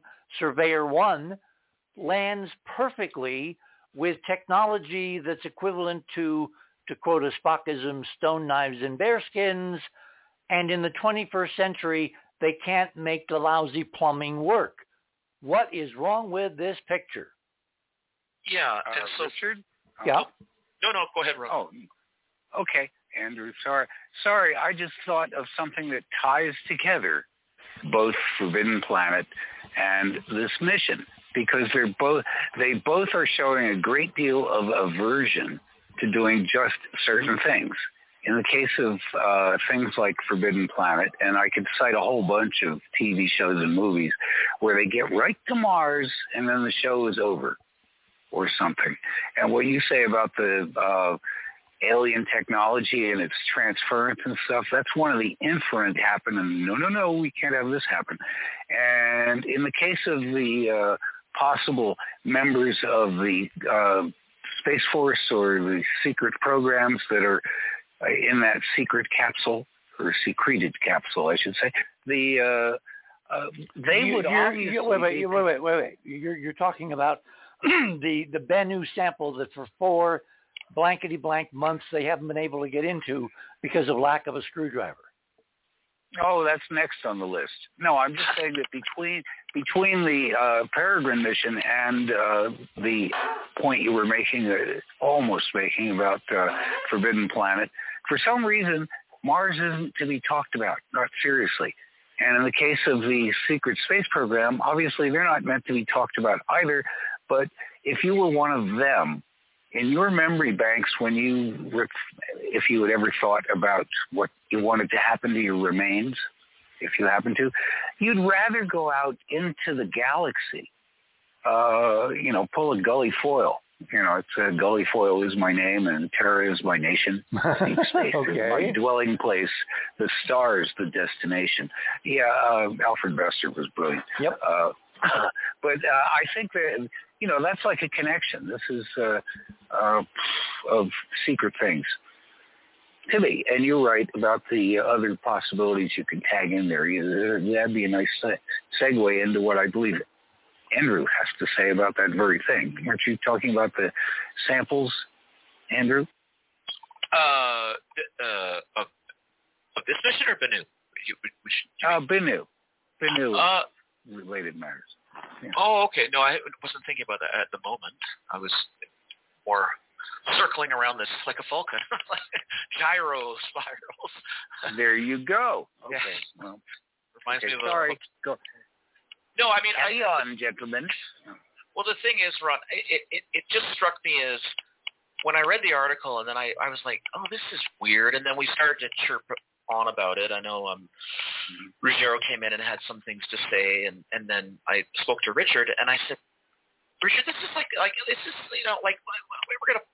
This is like like in those old cartoons where someone would get a big giant bomb and it would just sizzle and go hello, or it would pop out and just go pop, a flag or coyote, for instance. Yeah, something silly, and it's like you let all this build up, all these payloads, all this symbolism, just to go poof in the night? No. And this idea of just we're either going to burn into the atmosphere and just have a big ash scattering along with. Everybody's, as we said, what is it, Richard, 17 to 20 payloads or something? It's supposed to be 20 payloads, 5 instruments, scientific instruments from NASA, for which they paid $108 million. Now, why is that number important? Because it's part of the lunar radius.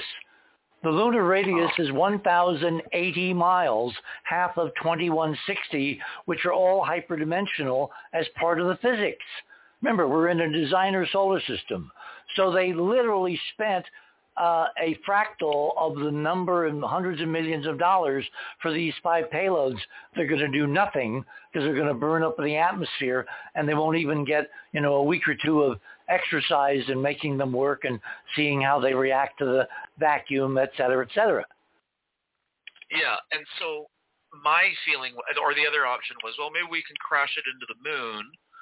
And I'm thinking, oh, that's a terrible way to jettison off everybody's ashes and then smash all the instruments. And then, of course, the Navajo start piping up and saying, you can't do that in the first place anyways. Like they were starting to say, no, you can't put human remains on the moon because it's sacred to our nation.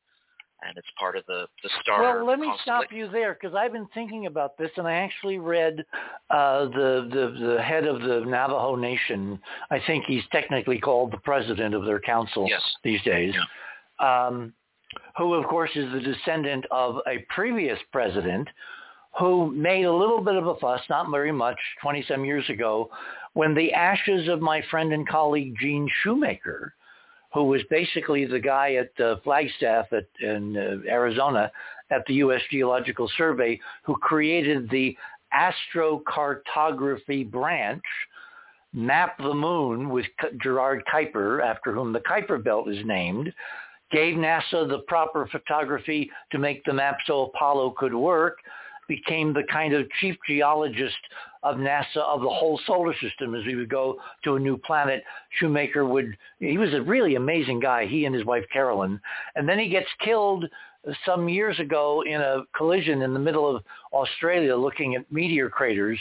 And they put his ashes on the Lunar Prospector mission, the first mission back to the moon since Apollo, that was not landing. It was going into orbit to do surveys of water potentially and, surface composition, all that.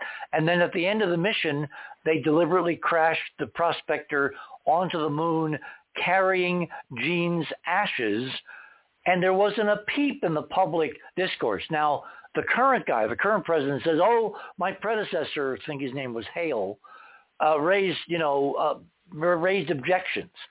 And I'm looking at all this, and it's kind of like another Potemkin village. It feels stylized. It feels like really what we're seeing is a Native American metaphysical space. Is more than just physical stuff out there.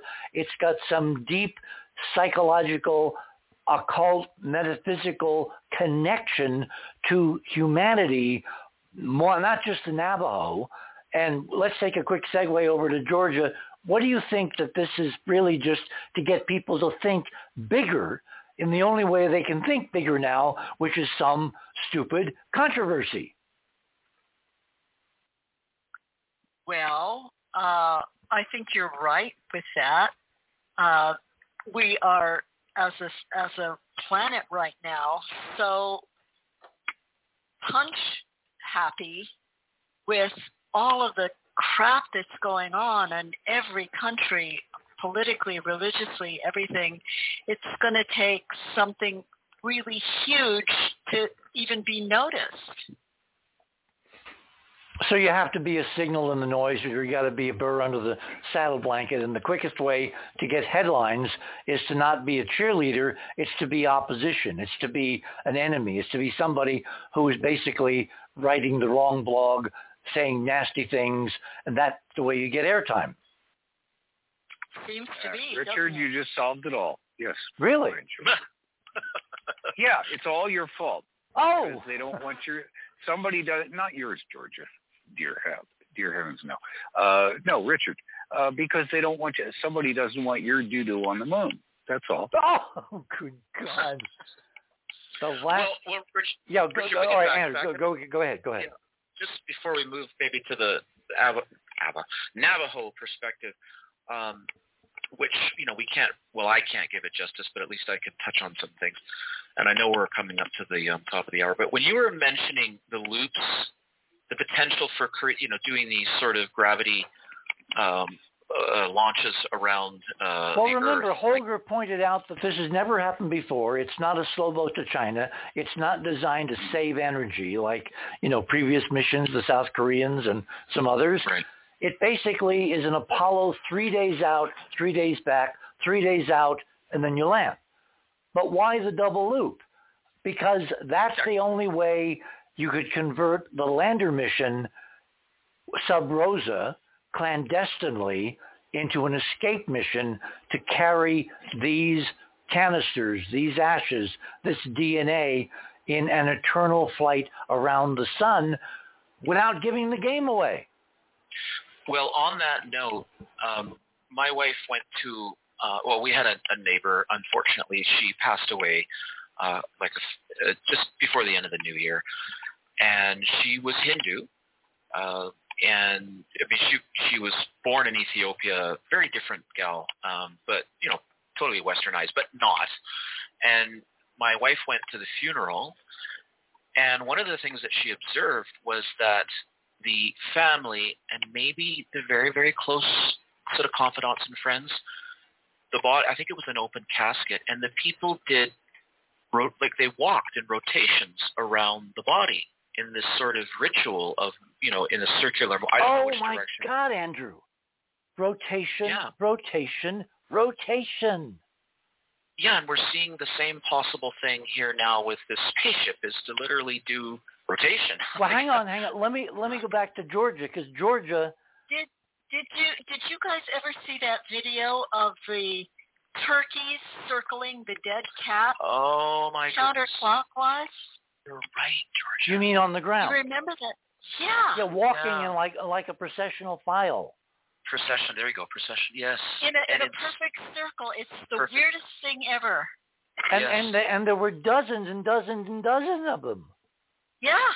Yeah. Maybe hundreds. It was like they were having a ritual. Yes. Yeah. In this case, the loop was around nothing. There was nothing there. Right. There was no moon. Right. It was around the lunar orbit, but around nothing. Huh. Unless nothing there is physical. Exactly. I was just going to say, unless there's something, because we don't know if we're living with parallel timelines. I've had the distinct feeling over the last 5 years that there's something else going on just beyond the mirror that is parallel to what I'm going through here, but in other words, in that parallel reality, Holger, there'd be another moon. There could be another object. In other words, it's pointing out in this side of the mirror, going back to a metaphor that Andrew and I have talked about, it's mirroring what's going on in another dimension that we can't directly see, but somebody's higher level hyperdimensional math says is there, and you do this to make something here at a higher level, at an occult level, at a spiritual level happen. Boy, are we mixing our metaphors tonight. It's wonderful. So let me go back to Georgia. Years ago, I was discussing with Stan Tenen. Oh, I wish he was here and part of this conversation. And, you know, he had this incredible set of eclectic interests, and he was very focused on the Great Pyramid and how to reveal its hyperdimensional anti-gravity aspects. And his answer was, well, you simply vibrate the damn thing. If you shake it, you know, the physics will amplify and weird things would happen. So then we got into the whole thing of, you know, Egyptian gods, and are they metaphors for real physical forces that have been analogized and personified to the point where their real origins, the real connection has been lost? And that brought us to Horus, which of course is the rising sun. And then I asked him the same question that I asked you, because he was into this stuff. I said, well, why falcon? And he said, well, you know, the falcon, it does something very different than hawks and, you know, the same thing you were saying. He said they spiral, and the spiral represents the vortex of the physics of the ether, and that's why they were identified with the rising sun, which is really a metaphor for the physics. And I thought, oh my God. So the spiral, Holger, around the earth is part of this hidden Horus ritual if you follow this line of reasoning. Now, there's something else that's important. There's something else. Do you and that's the break. Are we at, oh yeah, Keith, you got to tell me. Come on. Good grief. Why do people do this? Okay. We are having our own fascinating Enterprise mission. As the mission itself is sailing toward the Earth, will one half of it crash into the planet, or will they bring it out in an 11th hour rescue so it becomes an ongoing Enterprise mission? This marks the potential. You're on the other side of midnight. My name is Richard C. Hoagland. We shall return. TheOtherSideOfMidnight.com. Talk radio with pictures on demand. Liberate your hyperdimensional time scale and non-linearly access over 400 hours of conversation at the cutting edge of science and thought. Join Club 19.5 to get access to exclusive content that fits your interests and time schedule. Filter episodes by guest or subject. Membership costs $9.95 a month, 33 cents a day. Listen while you travel or as an environment for your endeavors. 8 cents an episode, 2.5 cents per hour of content. TheOtherSideOfMidnight.com.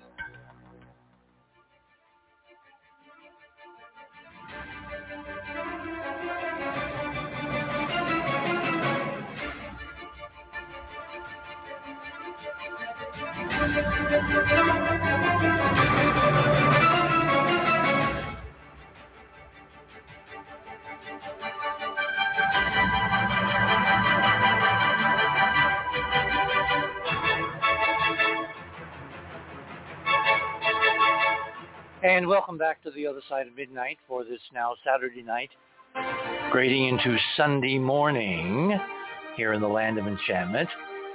As we're talking tonight, this spacecraft, this peregrine clandestine Horus mission has turned around and is headed back to a fate of catastrophe and dissolution and extinction in the atmosphere of Earth, unless at the last minute NASA unveils a plan B, a secret mission within a mission, which could literally rescue it by turning on the engines, raising the perigee so it sails around the Earth and into interplanetary space forever and beyond. Is that going to happen? I don't know. And none of our panelists tonight know, but we can hope. Okay, so where were we? Andrew? Yeah, Richard, I'd like to talk a little bit about the sort of Navajo connection, because I find it really, really interesting. And I think it's more than just, I know my first reaction until I started to scratch a little bit the surface was like, oh dear, here we go. We got equality, woke, and da-da-da-da, which, I mean, those are good things, equality, equity, and all this kind of stuff. But when we take Wait. You know where that started, don't you? No. With Gene Roddenberry. Remember, Roddenberry, when I called Gene that morning after Isaac Asimov had told me that they were going to take Star Trek off the air, and I had a radio show, so I was brash and young in those days. I guess I haven't changed much, have I? Anyway, I called up Hollywood. I found him in the damn phone book, and I got him on the phone, and we began an incredible relationship and friendship, and I wound up advising on Star Trek, the original, et cetera, et cetera. And he was sitting, he said, on the phone, he said, I'm sitting on my basement floor, and I'm working on an IDIC. And I said, what? He says, an IDIC. This is going to be a medal that Spock wears because it commemorates infinite diversity in infinite combination, i.e. the Federation ideal, i.e. DEI in our society. So Gene Roddenberry started the idea that ultimately human beings have to respect each other and their diversity, otherwise the human race is doomed. And I agree, Richard. We have to find a way to work together to move forward. I absolutely 100% agree. But my point is, I don't believe NASA's doing this, like sort of acknowledging the Navajo just because, they're being woke. I just don't buy that at all, because this is a really, this is an old relationship, and maybe much, much older than we even know. I have a few notes about the Navajo, if I can just by all read my notes.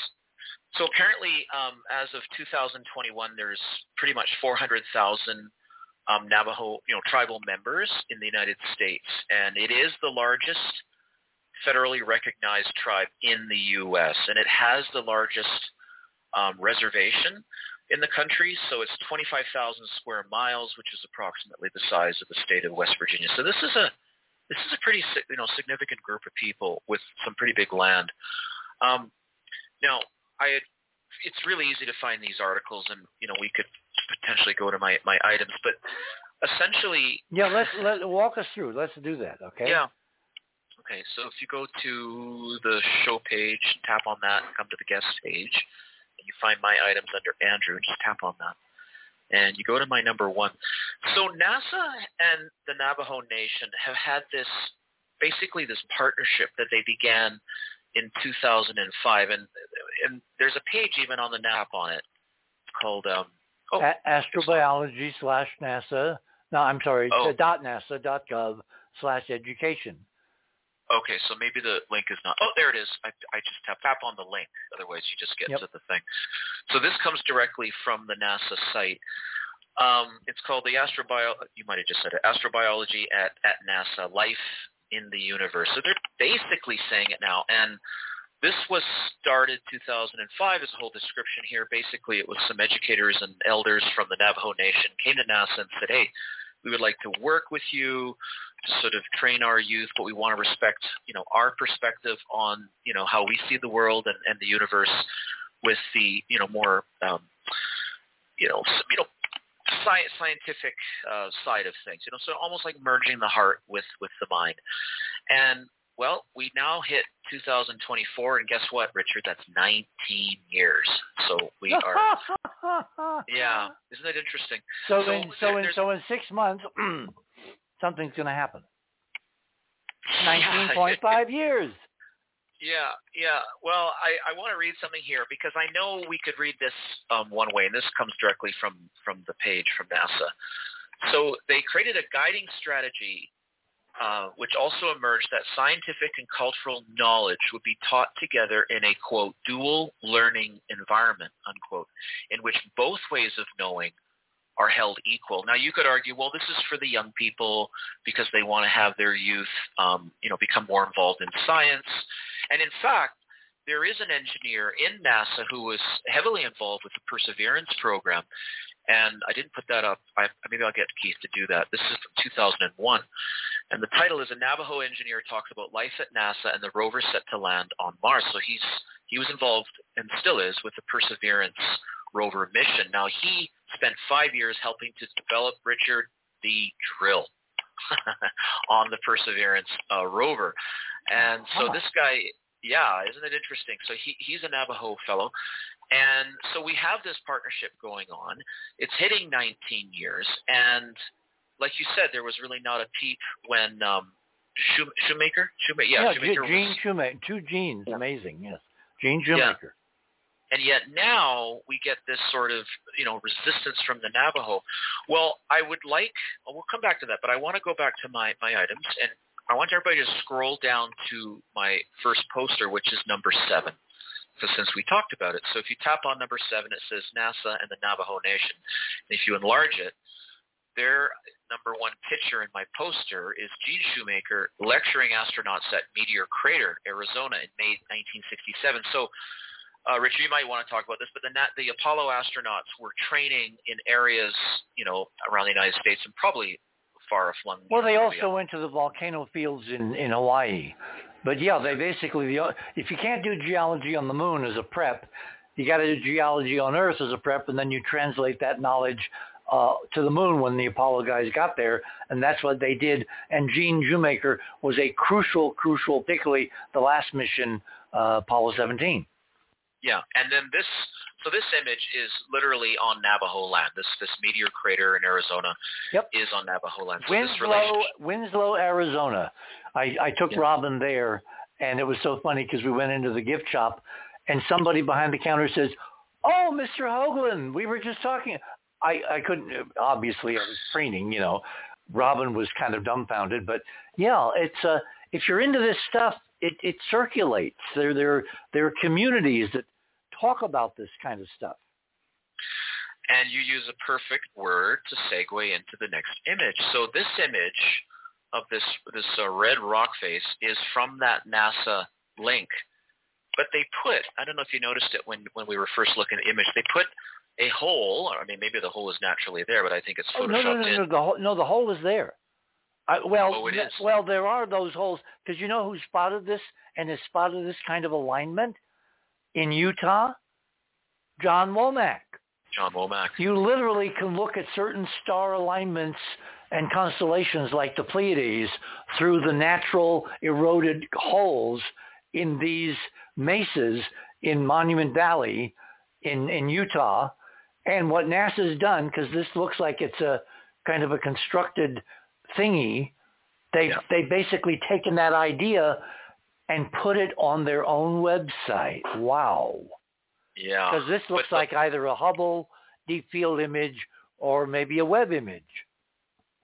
Yeah, and this is what I mean is that we go further with the Navajo, because this is literally from that partnership page. And they've, because obviously it's a well, you know that John's model is these are portals, which is why your third picture on that page. You describe it, Richard. Go ahead. This is the Guardian in the episode "The City on the Edge of Forever." Literally, that allows Spock and Kirk to go back and realign the timeline after McCoy, who's on some kind of drug high that he inadvertently injected himself with on the bridge, goes back in time and changes everything to where the Federation doesn't exist, Earth doesn't exist. In other words, they had to go back through this portal, which looks eerily like the photo on the NASA page just above. Yeah, everything is so evocative. Like for the Navajo. And this is all just happenstance. This is just coincidence. You realize that? Yeah. Just total coincidence, right? It just kind of popped up, Richard. Somebody just fancifully put a hole in with it. No, but like for the Navajo in their, in their writings, I mean, this is what I glean from them. They believe the stars are friendly beings, and that laws here on Earth should be followed by observing the stars. So the stars will dictate what you do here on Earth, like when you would hunt, when you would plant your crops, and when you would harvest. So Well, doesn't that sound like hyperdimensional astrology? Exactly, and it's indigenous training in general. I believe. I just don't believe this whole angle from the Navajo is some sort of quirky desire just to be friendly. I think it's much deeper. I mean, I even stumbled across an episode of the Brady Bunch from I guess it was the 70s. Yep, 1970s. And they go to the Grand Canyon, the family, and I think they get lost, or they bump into a boy who has basically run away. And he's a little Navajo kid, he's about 10 years old or something. And they kind of run into him, and they go, "What are you doing?" He says, "Well, I'm running away from my grandfather." And the grandfather is sort of steeped in Navajo tradition, and he says, "I'm tired of being an Indian." This is, the script. This is what the boy says. Right. And the father said, I forget the father's name of the Brady Bunch, but he says, "Well, what do you mean? Like, where are you going to go?" He goes, "I want to become an astronaut." Now, folks, this is the 1970s, and so there's this discussion. It says, "Well, you can be, like they might have said Indian at the time, but First Nations and an astronaut. And why do you think that your grandfather wouldn't want that?" And he says, "Well, I don't know." So, anyways, it all gets resolved. The boy makes a decision to go back to his grandfather. And funny enough, the grandfather was the actor that played Tonto in the... Jay Silverheels. Yeah, I believe so. It's very interesting, all the ties in. And, of course, the grandfather says, "Hey, I know Buffalo, but I know Blastoff." And so it becomes, No, Richard, this is not just, the fellow that was talking about this in the documentary, which I ran across, said, this is, the writers in Hollywood doing the Gene Roddenberry thing, and maybe, but I think it's much deeper. I really do, because maybe it's just more of a gut feeling, but I think we're seeing, NASA requiring, maybe Georgia would want to chirp in about this, but like a heart and a connection to Earth, as to add that to the brain, the really scientific brainy side of things, to become more of a balanced, unified. What I don't understand, and there's a lot I don't understand, but about this is the projected future of the moon in the commercial program, in the Musk vision, in the hopes and dreams of an awful lot of kids these days, is to live and work on the moon, to develop another civilization, moon bases, moon cities, all the activities of human beings, ranging from artwork to sex shops and drilling and manufacturing and pummeling the regolith for oxygen and mining the ice for fuel and breathable air. In other words, there is a huge industrial plan moving toward the moon, and they're not objecting to that.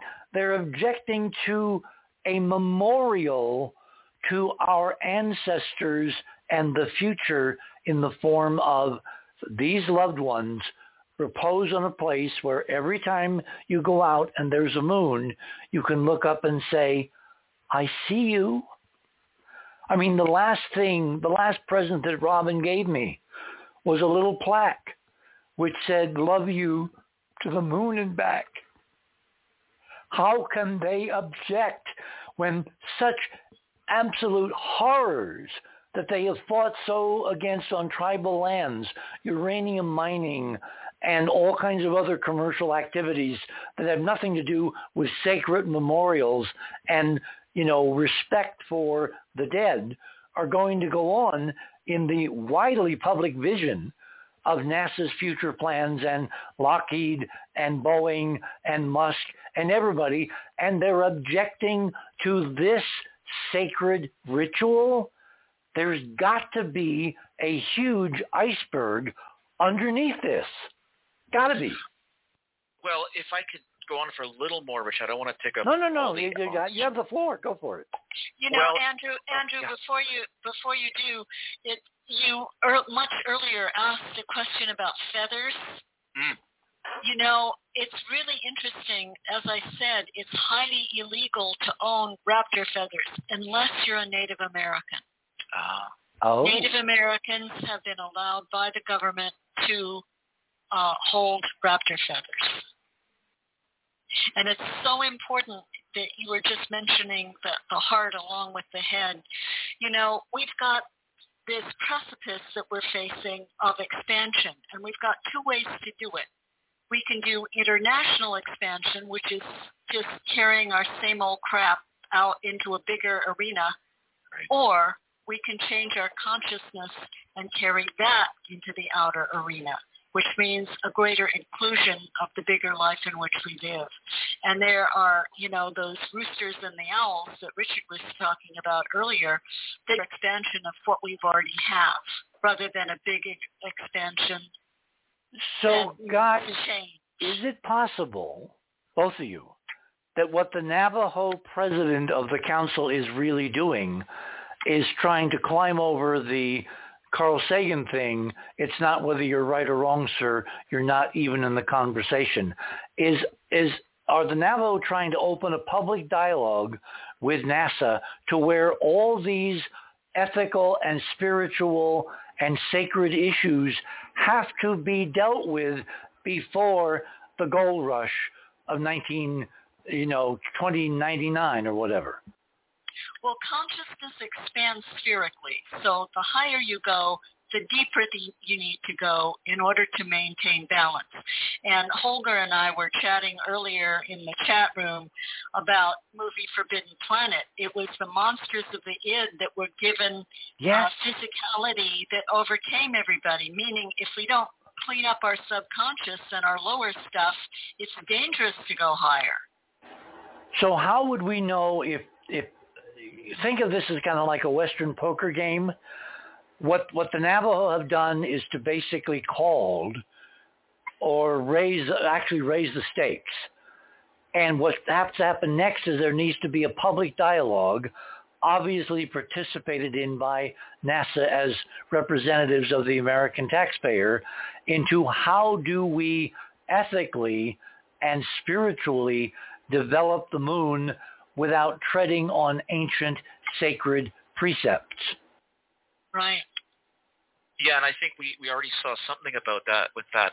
Was it a Spanish artist or architect who had designed a temple for the moon? Do you remember that? There was a story from a few years back, this beautiful dome with the stairs leading up on, I don't know exactly where they were thinking of putting it, but you kind of get that impetus that's been coming. But I mean, I don't think it was it was a unilateral, like a multi-use kind of temple concept. It would be for every kind of faith, right? That was the concept. So there seems to be a bit of a push that way. But that again, Richard, was more of a Western concept. This is very different. And you know, I want to tie a couple more things. And my number 4, it's a pretty good little article about, it says Navajo goes extraterrestrial. And if you tap on the link, up comes the article.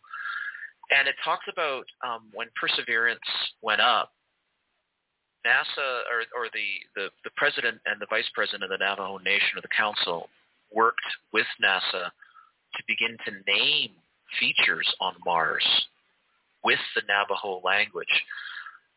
See, what we seem to keep coming back to, and if we come out of that, we go down, we go up to my number 2. Now, that's a little documentary about the Navajo code talkers. Richard, do you want to talk about that just very briefly? Because I want to tie this into a couple of things. Well, during World War II, the problem was that we had cracked the Japanese code, and we'd cracked Enigma, and we didn't want them to crack our codes. So the U.S. government, FDR, the War Department, turned to the Navajo, and they literally hired a whole bunch of Native American Navajos to create a code of Navajo speakers who could speak over open radio in a language that the Nazis and the Japanese had no chance of ever decoding. And they became known as the Navajo Code Talkers. And when Paul Davids worked together with the filmmakers to create the film, the feature film with Nicolas Cage, the Navajo Code Talkers, I think that was the title.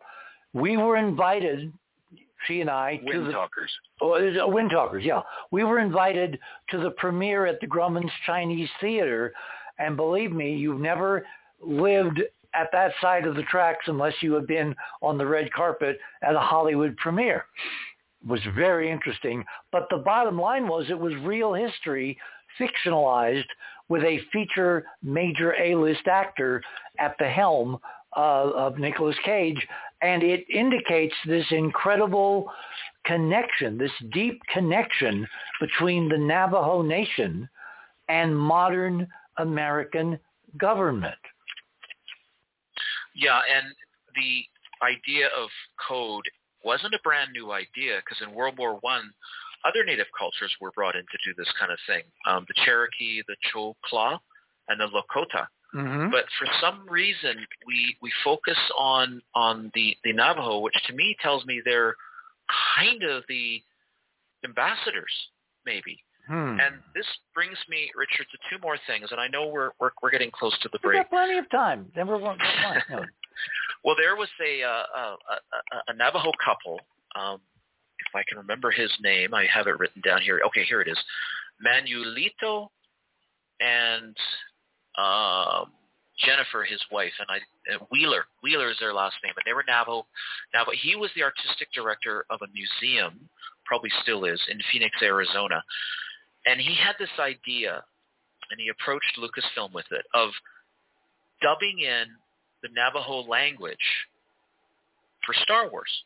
What? And he started in 1996, and he made his dream come true. So in 2000, so young Native American Navajo would sit in a theater or sit at television, and they would see titling, subtitles in Navajo. No, the words spoken. Oh my gosh. Yeah, Richard, and they did it. Lucasfilm got on board, and this is years ago. This is a long time, again, before all the sort of, everybody's trying to look great with equality. This was done quietly. This was done in a normal kind of way, and it came to fruition. And of course, the underlying story is his wife was a PhD in languages, and she spoke a bunch of languages, of course, in Navajo, and she taught Navajo. And it's kind of a well-known fact that many indigenous cultures are losing their language. Yeah, well, the Navajo language is not a written language, and it is very, very much based on metaphor. And so, there were no words in the Navajo language for, tank.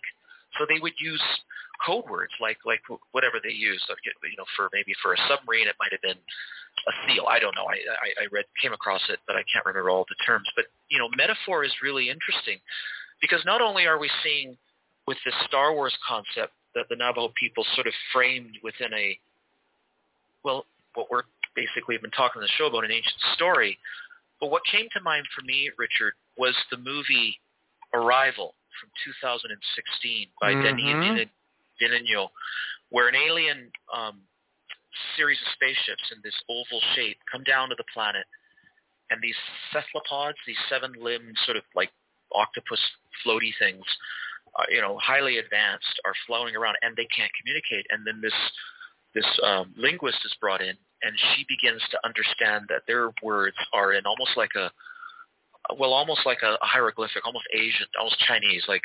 Robert would have a lot to say about that. And they were like meaningful words. They were metaphors. I mean, they were meaningful images. And it occurred to me as we were going in the show, are the Navajo being brought on board because their language or their understanding with their language will help to interpret something down the road? Oh, well, that's an interesting idea. See, I can't imagine the Navajo, given their connection and their being so plugged in at several different levels, they don't already know the moon was once occupied, and there are millions of bodies up there. Millions. Well, it opens up a lot of ideas, right? And I mean, my idea is just a fanciful one, but who knows? Maybe we need interpreters. Do you ever think that maybe they gave them their language and they know who they are? I heard stories about the Navajo having a ranch, and the saucer sat outside, and the daughter saw her father go outside and speak to this being, and he spoke to him like they were friends, and Yeah, they've had a long contact with these guys. This disembodied voice is Keith Morgan. Yeah, I'm kind of wondering. I'm decided to. You may really be onto something, Keith, because this could all be an extension, Andrew, of the cover-up. Yeah. No, I think this is the disclosure coming. You guys, you don't get it when it comes to the ashes. It's not living bodies, so they don't really care. But somebody down the road, maybe hopefully if they listen to this show, they will put this together and figure out how to save this thing. But if these guys ignore it, when there are real lives involved, they're not going to be ready. But somebody will be. And I'm hoping to see that happen, because if they can save this mission, that means then they can save lives. And they need to think about that, because if they ignore it, they'll be in another Titanic situation. And that's my entry for this evening. Thank you. Okay.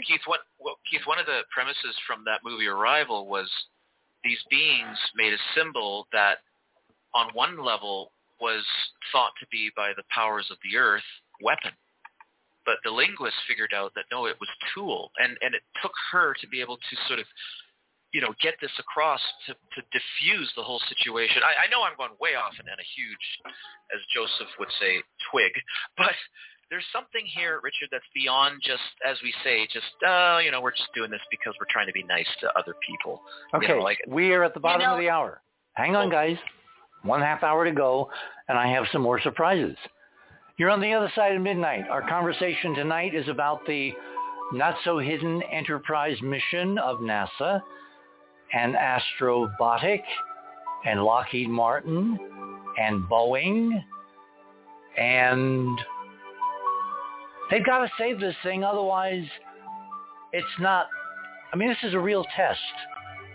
At the last minute, will someone emerge and say, this is how we turn this Enterprise mission into an eternal journey of Gene and Majel and Arthur and the others forever around the sun, to join all the other people in those ancient space habitats who have been orbiting the sun forever and ever and more. You're on the other side of midnight.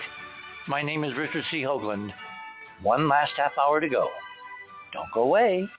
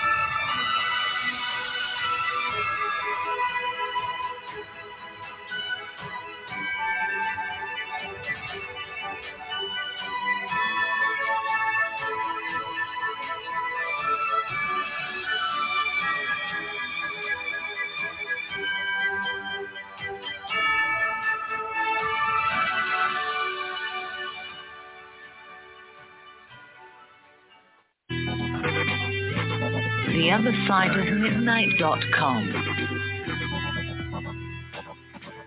Tune in to listen to Richard C. Hoagland and his fascinating guests. Join Club 19.5 to get access to exclusive member benefits. Listen to past episodes anytime on any device. Search the archives of over 180 episodes. Membership costs $9.95 a month, 33 cents a day. Support the broadcasters to provide you with the most interesting conversation available. Talk radio at the cutting edge of science and thought. theothersideofmidnight.com.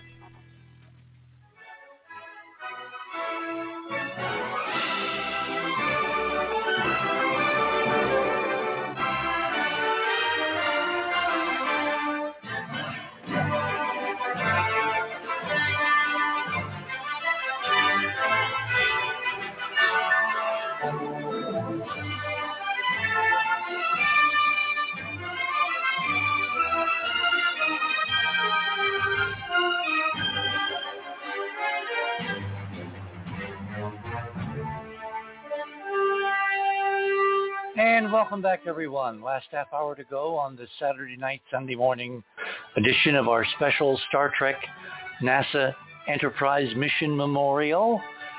I've got a couple of surprises that I wanted to save for kind of like the last half hour, because a very shocking, very surprising, very bizarre announcement was made on Tuesday. Remember, the secret Horus mission a la Peregrine, a la Enterprise was launched on Monday morning in the wee hours, 2:18 a.m. On Tuesday morning, NASA announced, and for this you need to go back to the other side of midnight, go to my item number 8. They announced suddenly they have delayed the second Artemis of this year to 2025, to September. And they've delayed the Artemis 3 mission, which is going to land 4 astronauts on the moon's surface at the South Pole by means of a lunar variant of Elon Musk's Starship. They plan to do that in 2025. Everything has now been shifted, so the landings on the moon for Artemis will not take place any earlier than 2026, and the Artemis 2 mission will slip to 2025. And when you read this piece, this article, frankly, it makes no sense, because one of the things they say they're concerned about is the fact that on re-entry during Artemis 1, the Orion spacecraft slamming into the Earth's atmosphere at basically in excess of escape velocity, over 25,000 miles per hour, 35,000 feet per second, that it burned off and charred in such an unexpected degree that it proposes a problem for the heat shield and the technology to keep astronauts alive during the reentry of the Artemis 2 mission. So far, so good. But by the same token, we were told before Artemis 1 that even with the largest arc facilities and plasma generation technology on Earth, NASA cannot adequately simulate reentry into the Earth's atmosphere. In other words, the only simulation was on Artemis 1 to loop the spacecraft, the Orion, around the moon like they did, bring it back to Earth at those hypersonic, hypervelocity speeds, and basically examine the heat shield after it had entered and splashed down, and they could take it into the lab and do the in detail forensic analysis. So here's a problem. If you can only validate the heat shield by doing a mission, and you can only do a mission with an Orion spacecraft on an Artemis 2 launch on the SLS at lunar distance to give you that incredible velocity, how can they trust without an intermediate mission the crew, the 4 astronauts who have been selected for Artemis 2, unless they have some mission like during Apollo?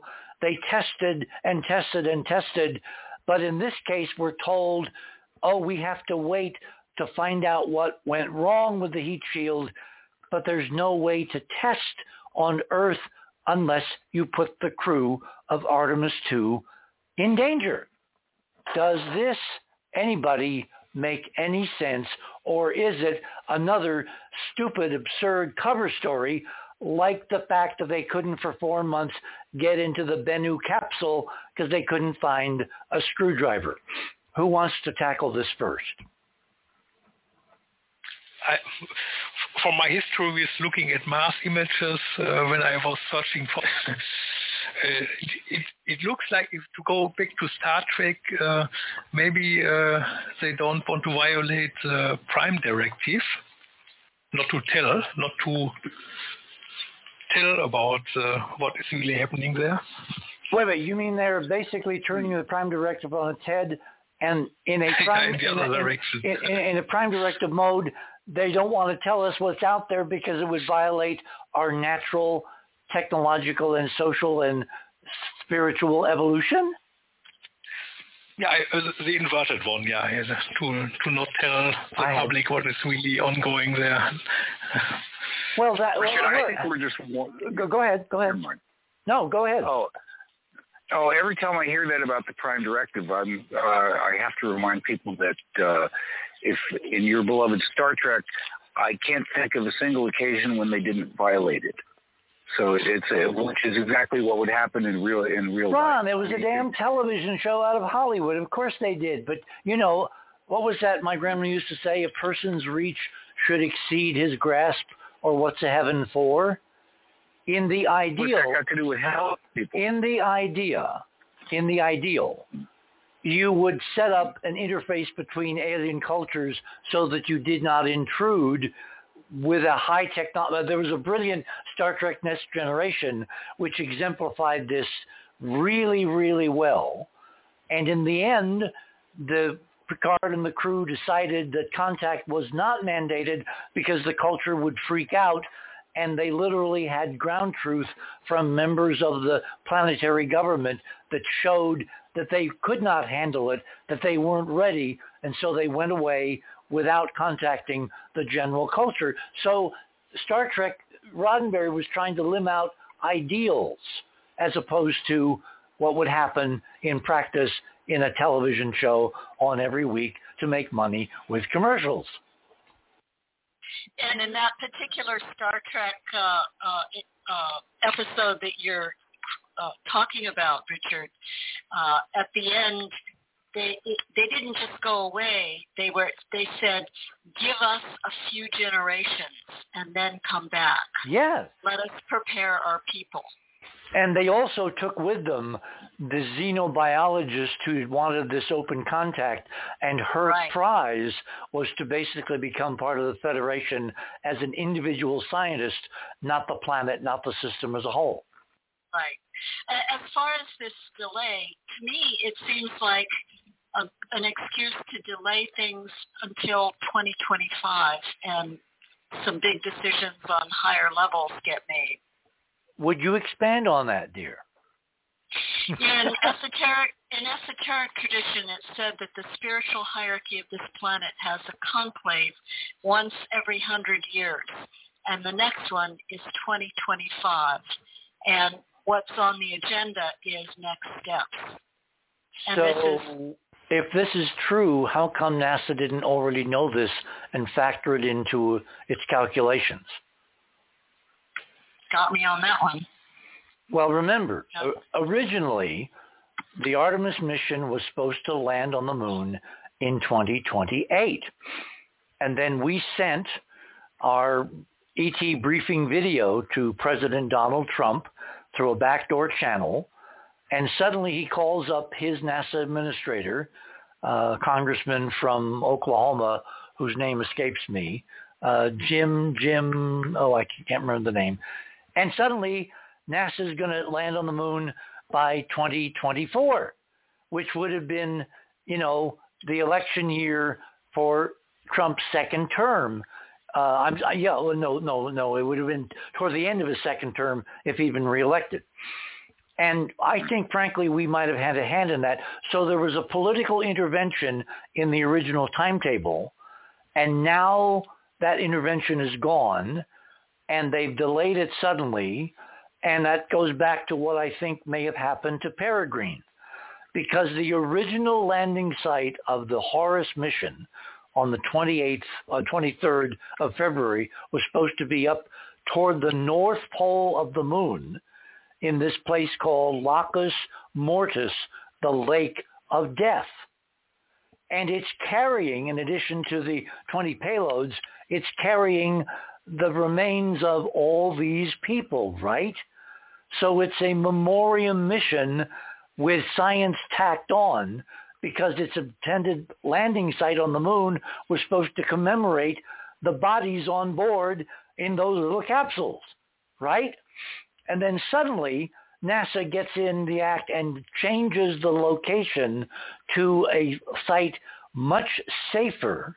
Remember, if you go toward the poles, the glass in the domes is thicker and you could crash if you don't understand how to get down safely. So they redesignate the landing site in Procelarum at, I think, 13 south and 25 west or something like that, at the edge of Procelarum. And there are a set of ancient features on the moon called the Grecian domes, kind of like the, there's another area on the moon that I forget that have kind of, because most of the features on the moon are bowls or craters. These are gently rounded bumps on the maria, on the ancient lava seas, that you can tell from the shadows they're hills, they're not valleys. And it turns out, from my departed friend Steve Troy, who of course should have been on this mission in his departed ash form, it turns out that around Kepler, the domes turn out to be ancient geometric architecture from the earliest era of the moon. You can see stunning geometry and cubes and rooms and orthogonal, rectilinear networks and all that. So did someone decide, when the second landing site for Peregrine was picked, oh no, you can't go there because it will reveal too soon what the moon is really waiting to show us? So they devised a sabotage that effectively worked on Monday morning by taking a little needle nose pliers, crimping a piece of tubing, so when it was pressurized, it would blow the oxidizer, and they have a plausible excuse not to land on the moon and give away the secret. And then literally within hours, NASA announces this delay because you're right. There is a ritual sacred timetable that Trump interrupted, and this is their way of getting back on track with a much larger, deeper vision, which is connected to what we're going to talk with Steve Bassett about tomorrow night, which is the secret classified briefing of the House committee by the Intelligence Inspector General and the reaction of the representatives when they came out of the meeting. It's one big, very messy hole. Is there anything about the timing in any of this that relates to February 2nd? You mean that holiday, that the next date in? Yeah. Not really. Remember, they were going to land Peregrine on the 23rd. Copperfield's going to make the moon go away on the 24th. Nothing's supposed to happen around the 2nd. The next landing, I believe, is the Japanese SLIM mission, which is supposed to land on the 19th. Supposed to. And when is Chinese New Year? That's coming up. I don't know offhand. Anybody? Have to look it up. I was going to say, Mr. Generalist. Yeah. Bob Chalk, no boy. I only know it in Vietnamese, and it's not the same one as China. February 10th. Thank you, Ed. Oh. Well, that's interesting. It's the Green Dragon year, isn't it? Wood Dragon. Like Green Dragon? I think it's wood. Oh, was it green? Because I think Robert said it might have been the Wood Dragon. That's what I thought he said. But he did say Wood Dragon, but I don't know what that means either. Well, isn't wood green? Aren't leaves and trees green? I don't think he was being metaphorical. Yeah, they love their dragons. Yeah, the Chinese astrology is not only different critters, it's also different elements and different colors. Okay, we got about less than 12 minutes here. What do we want to use the time for? Well, Richard, if I could just add in about the Artemis mission. And by all means. When I see the quote. We never got to the meteorite. Oh, you mean the whole Bennu thing? Andrew. Hi. Yeah, go ahead.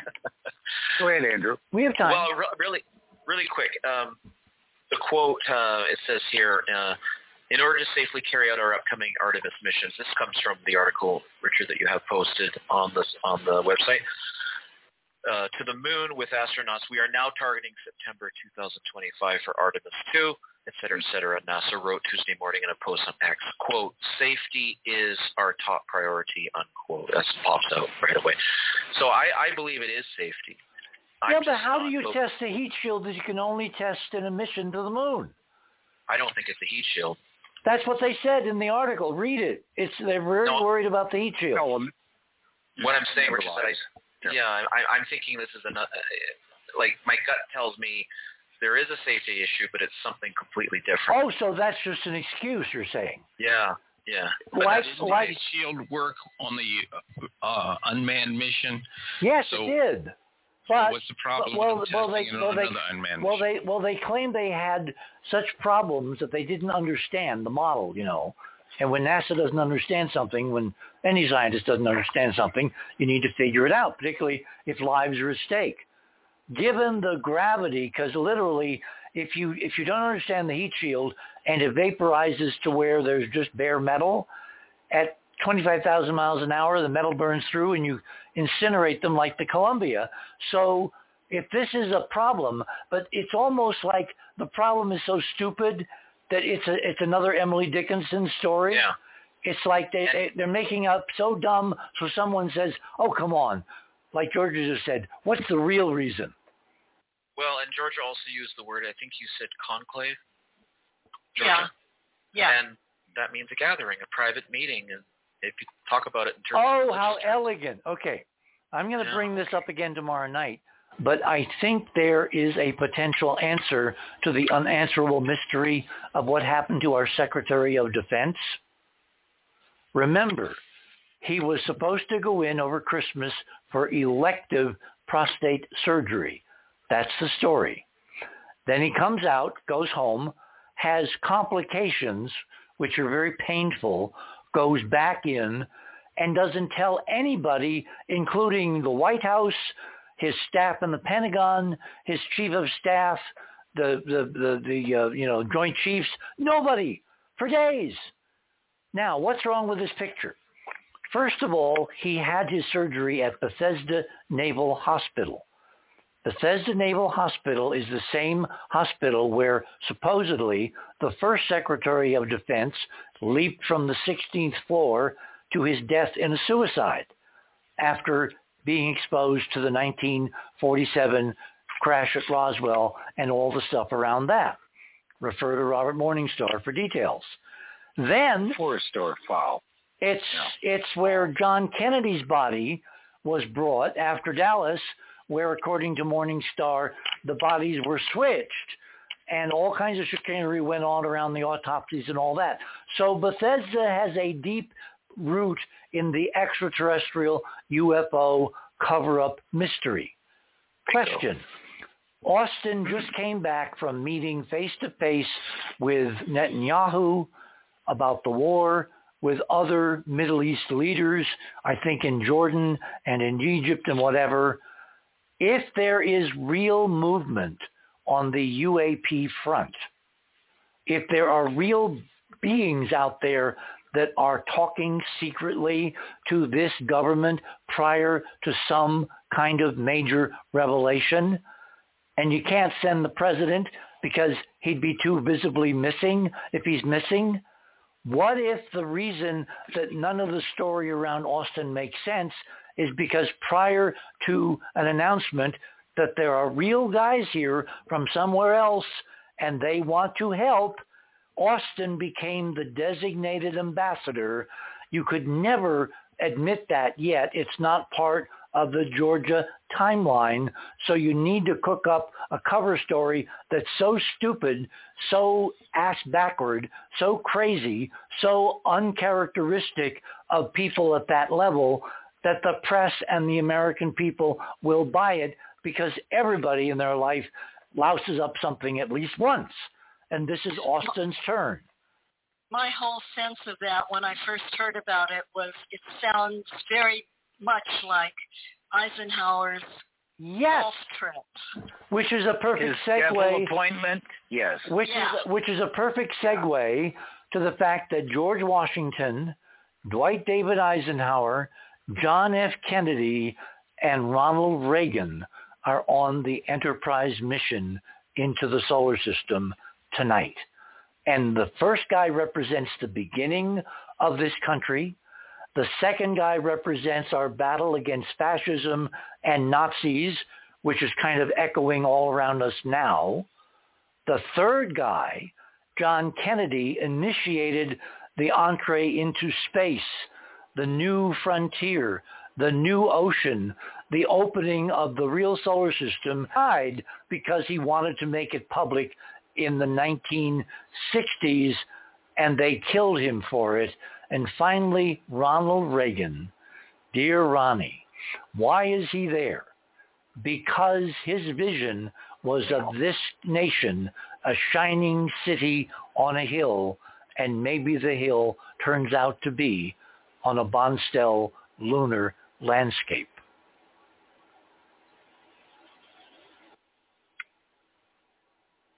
That's very poetic, Richard. Thank you. Very nice.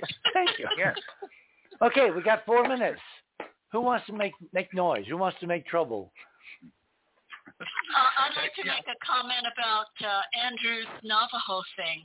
You know, esoterically, indigenous people are supposed to connect humanity to their antediluvian past, that they didn't have the break in consciousness that the rest of us did.